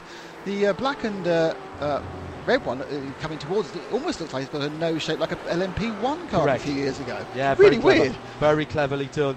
Andy Blackmore, renowned livery and graphic artist who in fact works with full torque gear, and that's black and green cars, one of the 8 designs he has in the race. He can give you chapter and verse about all of that. He designs our t-shirts as well, and it's amazing when you hear Andy talking. We've had him on before in the past on IMSA Radio. Hopefully we'll get to see him at a track sometime this year, talk about how you can use contrast colours and highlight colours to either hide the shape of a car or accentuate it, and that's exactly what Nick's talking about. This is a nice run from Scott Hargrove, who had an absolute heartbreak in one of the earlier rounds when he was running a Porsche. In fact, that was at VIR, and he was well inside the top 10. I think he was 7th, and the engine blew with a lap to go. Annoying bit of modelling there, but you can blow your engines. Even though these cars do have rev limiters on them, it's still possible to blow your engine, often with over-aggressive downshifts, but it is quite rare, but it has happened. Yeah, but with a lap to go, you've got to feel it wasn't your day. The engine was tired at that point. Done an hour and 20 minutes work. Now at the front, Rodrigo Fluke is just pulling away at 0.3 faster than Shane van Gisbergen that time round, who was actually a little bit slower than John Edwards, who was and a little bit slower than Nicky Katzberg. But the fact is those 3 are quite close together. But Rodrigo getting away, John. Yeah, but John Edwards and Nicky Katzberg, not the last lap, but the one before, put in their fastest laps of their races with 43 4s, 43 3s, and 43 2s. So that's very, very decent pace, but you've got to say Van Gisbergen with that 42.8 fastest lap of the race. He's backing that up. He's peppering the high 42s, Ben Constantiouris, and the high, or the very low 43s rather, and the high 42s. Van Gisbergen, an absolute model of consistency at the moment. And clear track ahead of him as well, so he's able to do that. He's able to not have to worry. They will come in contact soon with some of the tail end Charlies who've been running as much as 4 seconds off the pace.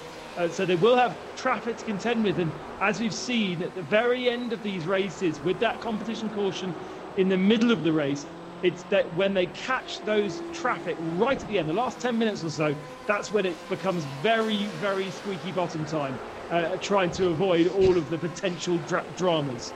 For those who don't understand the British colloquialism there, the England it means it's just going to get a bit scary for those drivers. There's a battle shaping up between the number 25 sitting in 6th position, Conor De Filippi, and the BMW, and the Ferrari 488, the Juncos car of Agustin Canapino. Agustin again has really rather re-fired his sim racing career. He did do some sim racing some years ago before he went off racing in the real world. He's been exceptionally successful in his home national series in Argentina. I think the national champion 3 times in their Premier Championship. He's been racing in IMSA up to the DPIs with Juncos, and with the lockdown he rediscovered his skills behind the wheel, the simulated wheel of race cars, and has had some cracking races at the Nürburgring. He learned the Nürburgring very quickly indeed with a really impressive sim driver as his teammate called Alex Arana, who's based in Bilbao in Spain. They've never met each other, but they've got a really great partnership going on. Yeah, now moving back to front of Katzberg under pressure from Edwards. Katzberg putting pressure on Edwards. Sorry, it was the left and right of the graphic there confused me as the cars moved right.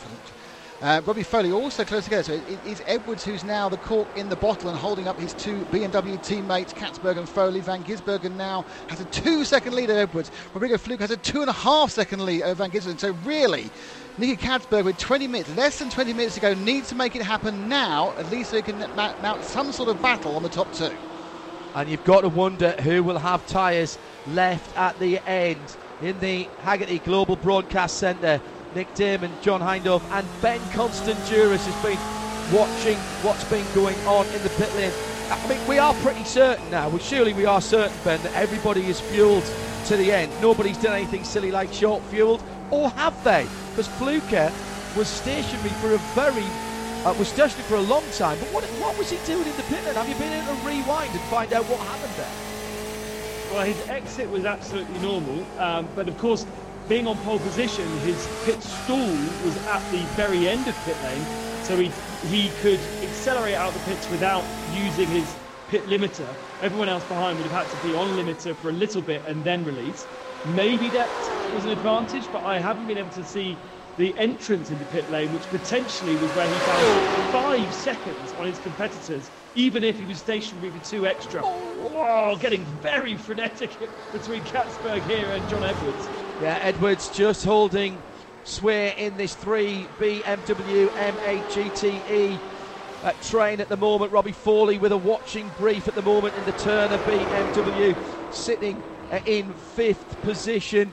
And Edwards, it would seem to me as Edwards just can't take Nick Damon the same kind of pace into the corners that he was doing earlier on, and he's trying some slightly different lines, and it looks like Katzberg to me is getting a little bit frustrated here with his BMW teammate. Absolutely. I mean, Katzberg knows he has to get past, and he is being lightly held up, possibly by 1 or 2 tenths in a second a lap, but enough to be all over the back of John Edwards. Now, of course, the other thing to remember is that you've got Robbie Foley behind him as well, and Foley is just waiting to pick up the pieces in the potential podium if these two come together. So this is a battle royal of the BMW teammates, but obviously John Edwards knows that he's not stopping BMW in the championship, so he can race for himself. He hasn't got to let Katzberg through to get the championship over 4, because if Katzberg doesn't win, well, it's still Spengler in a BMW, so it gives him a chance to push as hard as he likes and not let him through, whereas Katzberg probably right now is literally crossing his name off his Christmas card list.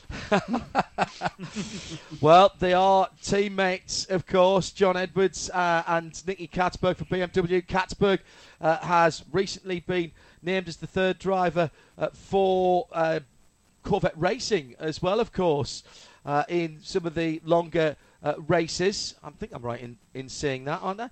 I may have just made that up. Yeah, that was for Le Mans, though, wasn't it? Oh, yes, it was for Le Mans, and of course they're not going. Yes, good point. I knew I'd seen that somewhere. Thank you, Ben, for reminding me of that. No new mid-engined C8R Le Mans for this year. And we should also mention as well that we'll not see Dan Binks in his Corvette Racing gear either, the legendary number 1 mechanic and more likely crew chief for Corvette Racing. My goodness, he can tell a story. Fantastic bloke, and he's decided to call it a day after a long and very successful career in sports car racing. His son still working in the pit lanes of IMSA. He was working for Ford the last time I caught up with him, so the family name will continue. But Dan, enjoy whatever you're going to do next. I'm sure he'll be keeping a weather eye on what's going here, even though there's no Pratt & Miller or Corvette Racing cars in this. All right, 15 minutes to go to the end of the IMSA Racing iRacing Pro Invitational season. This is the 6th and final round. And we've still got this... And John Edwards is scrappy. Yeah, he's struggling for grip, isn't he? At the moment. He's all over the place. His pit stop was the same as the rest, so I would expect him to have 4 tyres on, but he is trying too hard and overdriving that car, and he, really threatening Nicky Katzberg in terms of where the car is being placed in dangerous areas. Katzberg needs to be careful to get past. I think it's a classic case of it's easier to follow than to lead. I think it's he's trying to punch through the air with the big front end of the BMW, and now he's got a big toe, but it's so hard to get round the inner loop. Got to send it. No. And the problem is that Katzberg's battling for the championship, and as much as he wants to be up the road, he can't afford to be dropping his Michelins onto the dirt, which is what he's just done. And here comes Foley, and Foley's going to get the run down the inside in the short shoot down into turn number 6, but has to just back it off a tiny wee bit. And for the moment, John Edwards has a bit of breathing space. Van Gisbergen is actually a little bit closer. He's only 1.7 seconds. No, he's not. Sorry, he's 4 seconds up the road, so he's doubled his lead. And 1.7 seconds off the lead. He's only 1.7. He's been gaining about 3/10 a lap over the last 3 or 4 laps. So, at that rate, he should be quite close before the end of the 13 minutes, which is, I suppose, 8 laps. I think we've got 8, 9 laps. So it's certainly enough for Shane to creep up to the back of Rigo Fluke. But unfortunately, the gap between the leader and Nicky Katzberg now is 7 seconds. And that's going to take a miracle and some cracking overtaking. Computer says 48 laps predicted. So 7 laps at the end of this one. As they come through now to complete that. And through has gone Fluke. 13... Just on 13 minutes to go. Another 3/10 to Van Gisbergen again. Well, the championship battle is intriguing, but Katzberg at the moment is 7 seconds away from a championship win. Spengler, by the way, solidly inside the top 20 now. He's back up to 16th position, back on the lead lap, and only 3 seconds behind Tristan Nunez, who's in the 77 Mazda Racing sponsored Ford in 15th position, so that there is maybe a top 15 for Spengler, but he doesn't need that. He's already got 152 points, 152 or 153? 153 points banked with his best 5 results of 6 races so far. It looks like he's not going to improve on that. His worst finish so far is a 6th position, which was at VIR. And was it Mid-Ohio? No, Mid-Ohio. Mid-Ohio, excuse me. And where he had the accident. He was taken out by part of an accident with 2 Ford, wasn't he? He was swiped off, I think it was Sebastian Priaulx. Yeah, correct. Oh, and a mistake in front of that battle, or was it a bit of decent driving? That's a lapped car. There's a lot of traffic at the moment just in front of this battle for 3rd, 4th. So Gilles Gounon pulling out the way in the Michelin liveried Ferrari. Here comes Canapino as well onto the back of that. You know what? De Filippi and Canapino here, gentlemen, are not that far away. We could be seeing a 5-car battle for the 3rd step of the podium. A little further back, just outside the top 10, Shinya Mishimi in the bright purple Porsche. Black accents. Quiet run for Shinya. He's obviously he's scored, if you add all the points together, quite highly, and could still finish 3rd overall.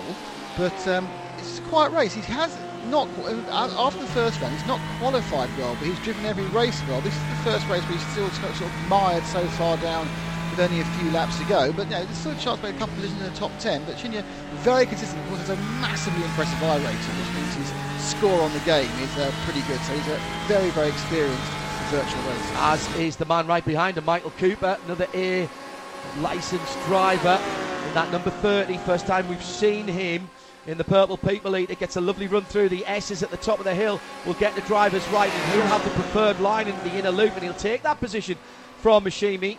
So back to 12th for Shinya, and up goes Michael Cooper. Been racing in the IMSA Challenge series that normally precedes the IMSA iRacing Pro Invitational. Due to his results there, got the wildcard entry into the final race of the big show, and again, a very experienced... traffic. Go ahead, Ben. Sorry, Nicky Katzberg gaining a huge amount of time on John Edwards because Edwards being held up in traffic, and suddenly the gap comes down to just a couple of tenths of a second. Well, yeah, nothing actually. You can see it there. That BMW that's still kind of getting in the way was just caught at the wrong moment going into the inner loop, and that's given Katzberg another opportunity to perhaps get back into third spot. I think that was coming through the heel of the boot actually, and up to turn 9. They're crossing the line now. Katzberg now trying to get past his teammate. It looks like Edwards has tidied up his driving, Nick Damon, in the last lap or two. He was looking a little bit of a bit ragged earlier on, and that was affecting his lap time. I think he got a focus. He had the focus of actually trying to get past the back markers rather than the focus of staying in front of Katzberg, who's now getting closer and closer and closer, and it may get enough of a drag. And he just got to go. A wobble, and he's on the wrong side as they come up to the inner loop, but let's see what happens. He's going to send it. He's backing off. He's looking to perhaps get another touch. They're really all over the back. Katzberg really pushing as hard as he can. Edwards doing everything he can, absolutely within his right, stay ahead. Just 9 minutes to go, so 4 laps and this one. As they sweep now down to the bottom of the boot, the sharp left as they go into the toe in a second. Yeah, this is the BMWs together. How many times, if you've been on the sim, have you hit that armcore on drivers there? Never done that, no. That's never happened. Don't touch them. So easy to go in there too hot. You think, I'm losing time. I can go through quick. I can still go through quick. Unbelievable. So, coming down to the last 8 minutes, as Nick was mentioning, and this is the battle for the championship, effectively, with Katzberg the meat in the sandwich between his two BMW colleagues. John Edwards ahead and Robbie Foley behind for Turner in the 96 car. It is the dash to the line. Rodrigo Fluker, and I'll say this, and get the hashtag blame Hindy ready, but he's actually driven a really, really good race. We haven't seen too much of him, but the mistakes and the inconsistencies in the second half of the race that plagued him after good qualifying all the way through this 6-race series, Nick Damon, he's cleaned that up. They've disappeared. He's got the setup right, and that Ford number 47 looks pretty good at the front of the field. Yeah, he really has put on finally he's put together 7 minutes ago a complete hour and a half of excellence. He's had a number of good first halves, had little incidents happen, not always his own fault, but things that just happened in the second half of the race which have put him off. Now, it's interesting, I would say, Shane Van Gisbergen lost time through traffic, but now he's eking back towards it. 1.7 seconds is the gap. New fastest lap of his race for Shinya Mishimi as he's trying to close down Michael Cooper for that battle for 11. Bruno Spengler, by the way, has got past Tristan Nunez and is now just 1.2 seconds behind Corey Lewis for 14th. So Spengler 15th in the 7th car last time around. His championship is looking secure at the moment, with his only possible rival, Nicky Katzberg, sitting in 4th position. That's not going to be enough points. It will increase Nicky Katzberg's points total. It'll make it much closer. He'll only lose by 5 or 6.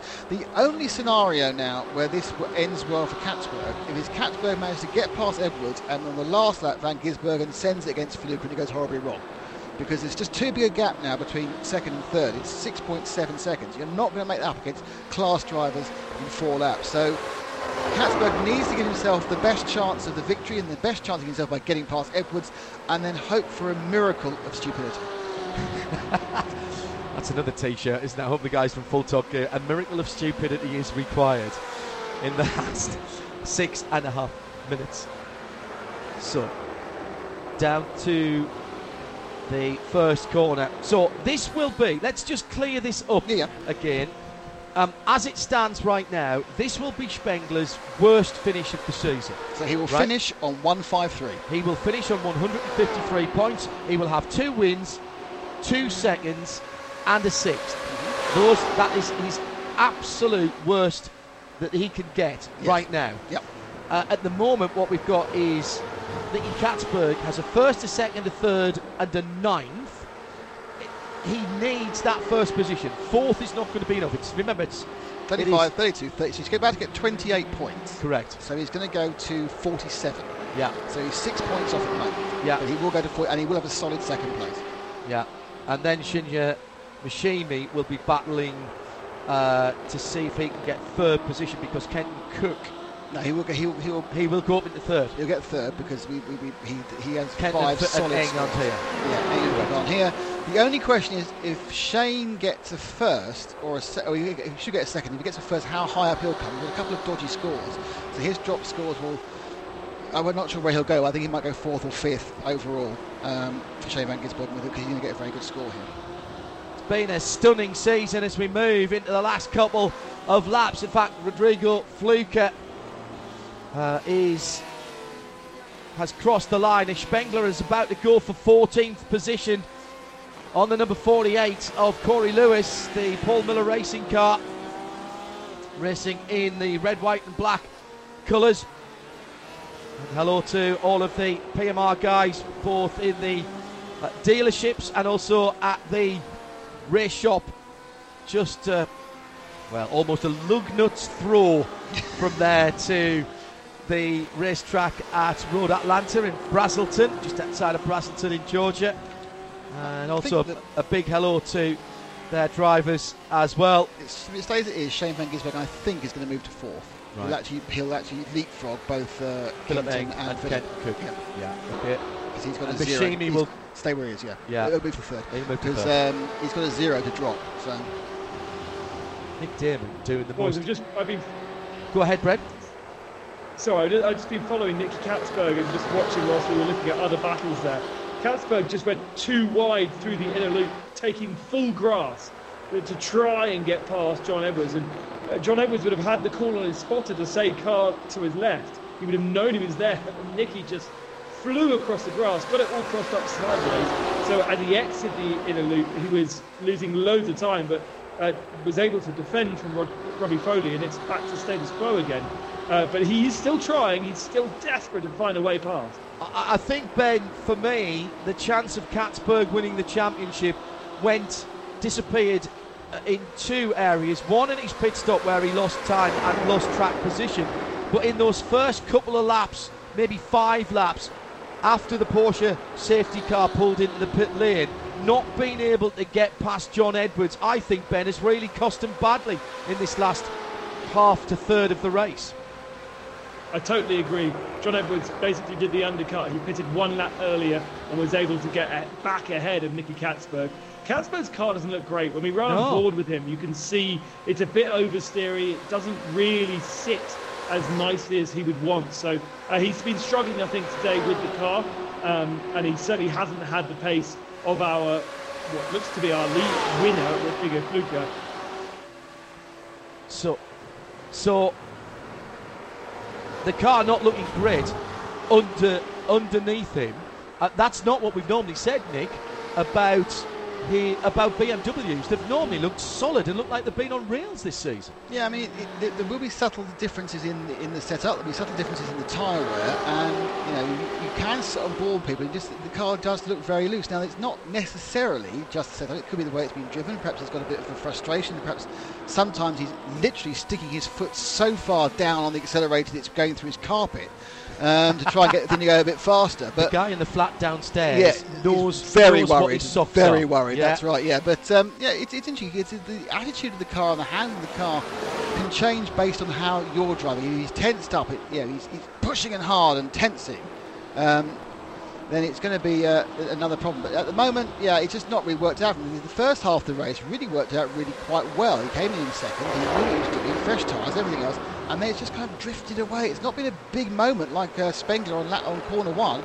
It's just a drift away. It must be very frustrating. Right, let's go back to the championship position. Katzberg will not be happy. Spengler wasn't happy early on with that first lap incident. Now he's fought back to 14th position, but that is going to be, as we said before, his worst finish of the season. So forget about that.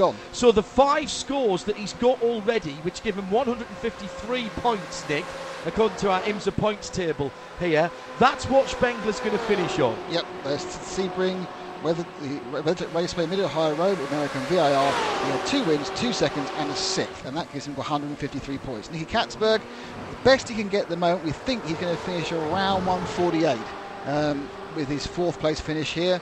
and that's just not enough. He'll be dropping his 28th finish. His VIR time constant. Yeah. The race where he overtook everybody and then fell off, and overtook everybody again and then fell off. That was really lost on a double error in qualifying. He didn't get a decent lap in that VIR race and had to start from the back. Time is about to expire, so where is Rodrigo Fluker? Are we going to have one more lap for the Peruvian driver in the number 47 Ford from Precision Performance Motorsport? He can lift off here. The white flag then is out. It's how it works in this simulation. Fluker is going to take a win for Ford, so BMW, Porsche and 2 Ford victories to finish the end of the season. Fluker finally converts from pole position, but the championship is going the way not of the best of the 2 finishers in the championship contention. It's going to go, despite that nightmare at the beginning, to Bruno Spengler, as through has come Van Gisbergen, his best finish of the season in second. John Edwards is on the podium in third. Nicky Katzberg only gets fourth, so finishes with that 4th position. He's going to be a handful of points shy.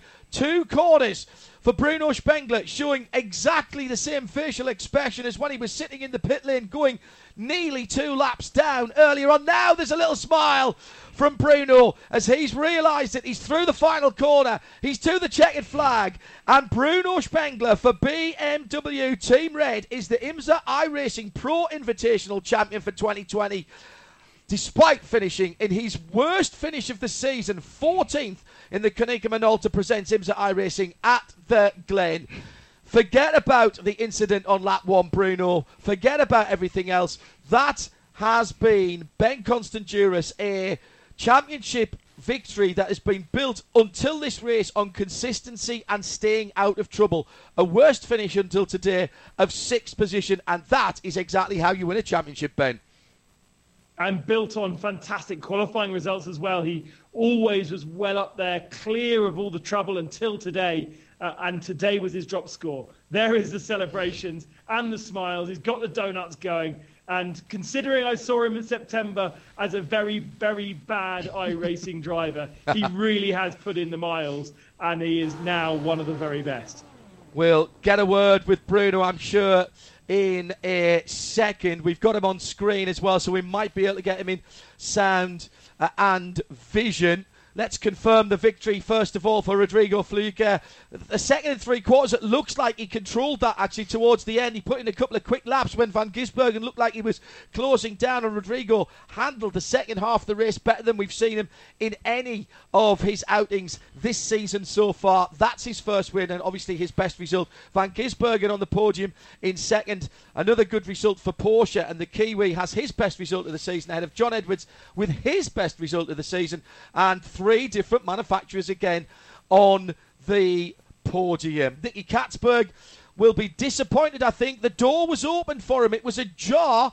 He sort of got his foot in there, but he couldn't squeeze through and close the deal. He finished in 4th ahead of Robbie Foley and Conor De Filippi, another couple of BMW drivers. Augustin Canapino, once again, the Argentinian, the best of the Ferraris, ahead of Jesse Kron. Lawrence Vantour, what an improvement for Lawrence. Struggled in his qualifying early on in the season, struggled in his racing. He's got better and stronger all the way through. And despite having a damaged car, Jules Gounon finishes in the top 10. Good finish for Jules in the second of the Ferraris. Michael Cooper, in his debut in the Big Show, finishes in 11th ahead of Shinji Mishimi. They had a cracking scrap all the way through. Riley Dickinson in 13th for Porsche. Then Spengler taking the championship with that 14th position. Corey Lewis in 15th for Paul Miller Racing. Matt Bell, I think that's his best finish in 16th position.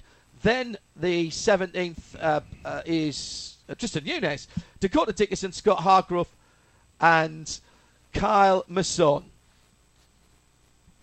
Right, that's your top 20.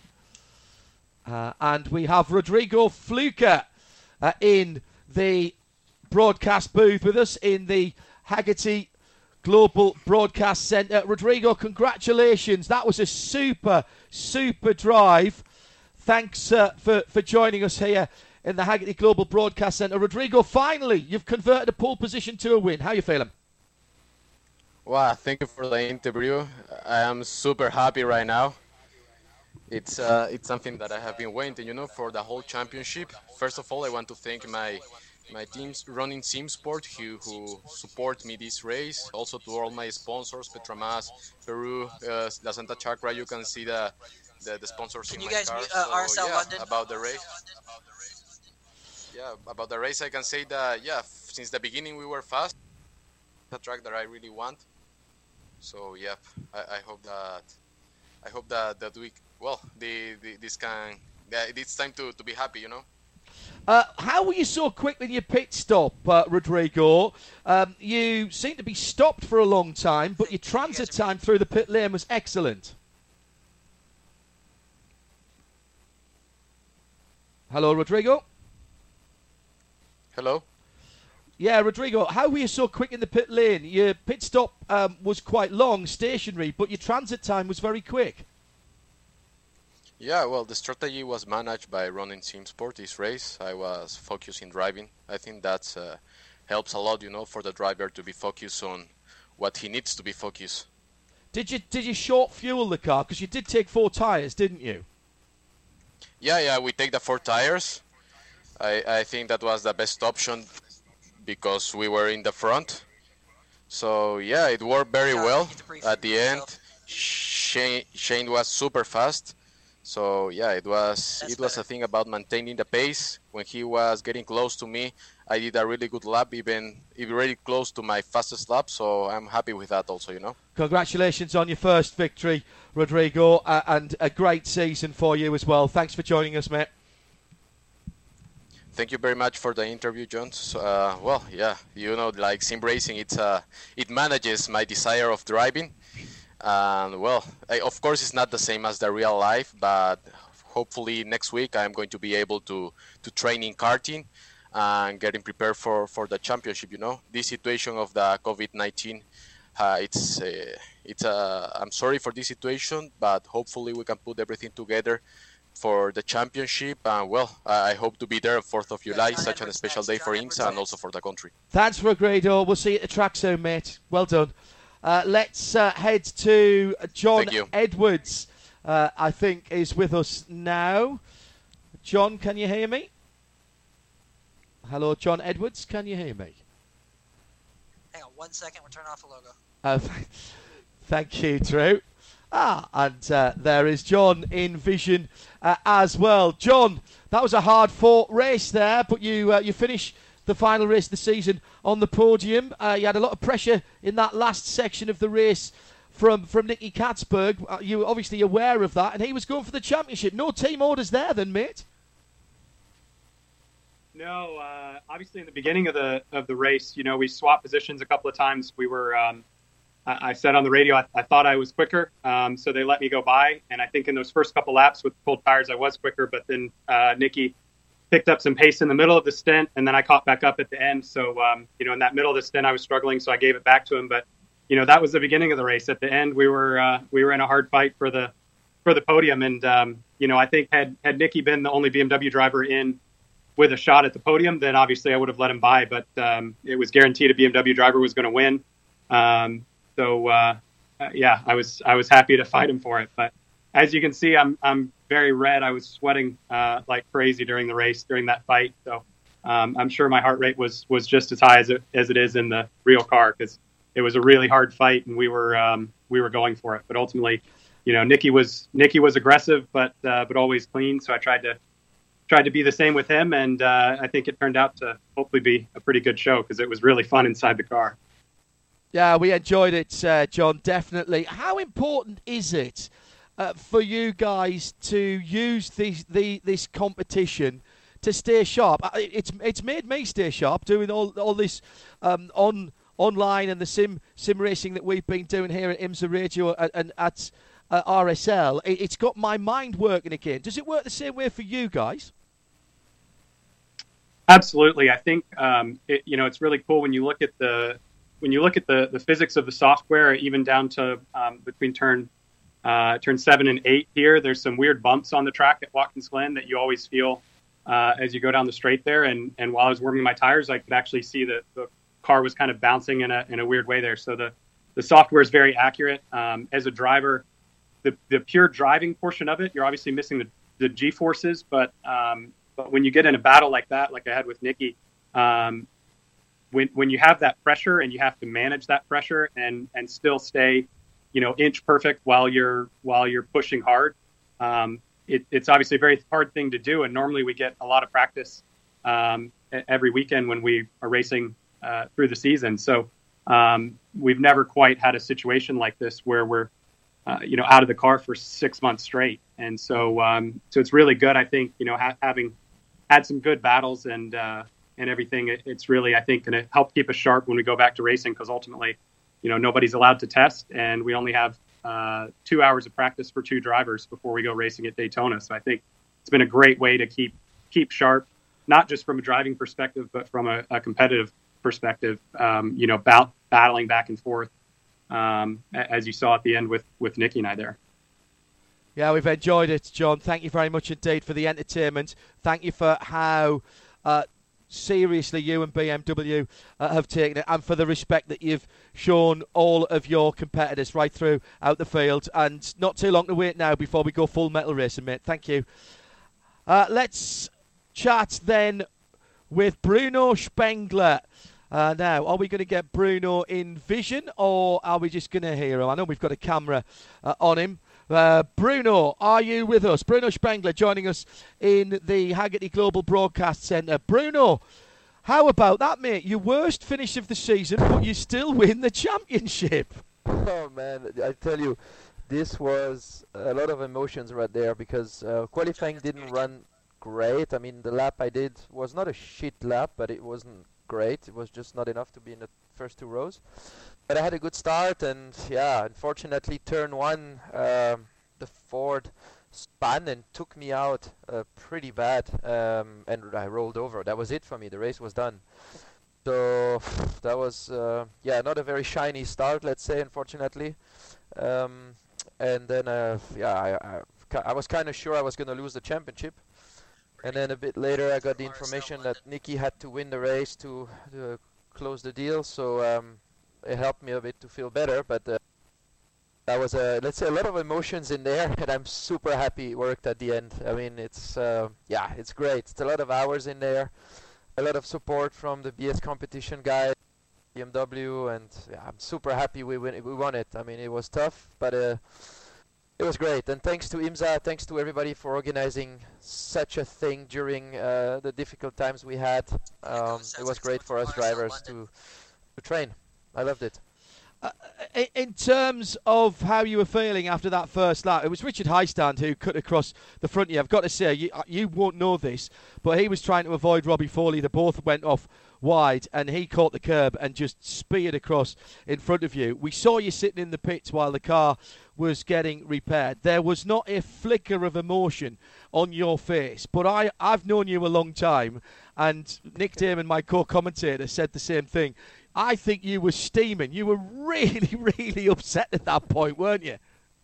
Yeah, you're right. I was super upset. I mean, I was talking to Lauren, who is always with me on the radio. That's Lauren Heinrich, yeah? Yeah, Lauren Heinrich. I was telling him, I was like, man, that's it. We are done. The championship is over. And I was going crazy inside of me. On the other side, I couldn't believe what just happened. When you're surprised about something and you're so disappointed, I just couldn't believe what just happened. And yeah, then we took the risk to just take 2 tires and do a short pit stop and everything, and could come back to P14. But as you said, I was steaming so badly. That got you back on the lead lap. When did you... I mean, I know how BMW are. I know how you are as well. And I'd certainly know how Lauren Heinrich is. So I'm presuming, Bruno, that you did all the arithmetic and you knew that Nicky wasn't scoring enough points. You were going to drop the score today, so you had your 153 points already in the bank. So you didn't... I mean, improving your positions, that was a bit of fun at that point, because that was going to be your drop score, yeah? Yeah, I mean, but we kind of realized that, let's say, pretty late, way after the pit stop, where we had a few talks here and there, and then at some point Lauren came on the radio and said, man, if Nicky doesn't win the race, you're champion. And then that was great, and I was so happy, and I was looking at the stand-ins on my screen and just hoping that Nicky was not going to get in the first place, and driving my race and trying to catch up on the guys in front. And I was like, okay, if I can finish in the top 10, at least I would be kind of happy. But it's good. I'm happy about the end result, and it was a good fight against Nicky the whole season. He was a tough opponent, and that was good fun. IMSA iRacing Pro Invitational Champion Bruno Spengler, thank you very much, mate. Well done, and we'll see you back at the track soon. Cheers, mate. That's Bruno Spengler joining us in the Haggerty Global Broadcast Centre. Ben Constanduris and Nick Damon have been my co-commentators up in London for RSL. It's been Tim Gray, our executive producer. It was Drew, Cisco and the team in Boston, Massachusetts, who have put this all together in terms of the visuals for us and have been a brilliant set of colleagues. And one day I'll get to shake them by the hand and settle down with an adult beverage as well. It's been a great effort from IMSA, all the series sponsors and partners, and from you, the viewers, the fans, many of you who will not have been particularly au fait about sim racing and may have had your reservations about it. I hope we've changed your mind. We've taken it seriously. We've given it the respect it deserves here on Michelin Post Race Tech. That's it for the 2020 IMSA iRacing Pro Invitational season. Bruno Spengler is your champion. I'm John Hindhaugh for the whole team. Bye-bye.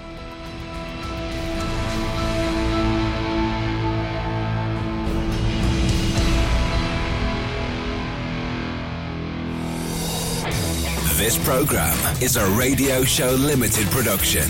Tell your friends there's more at radiolemans.com.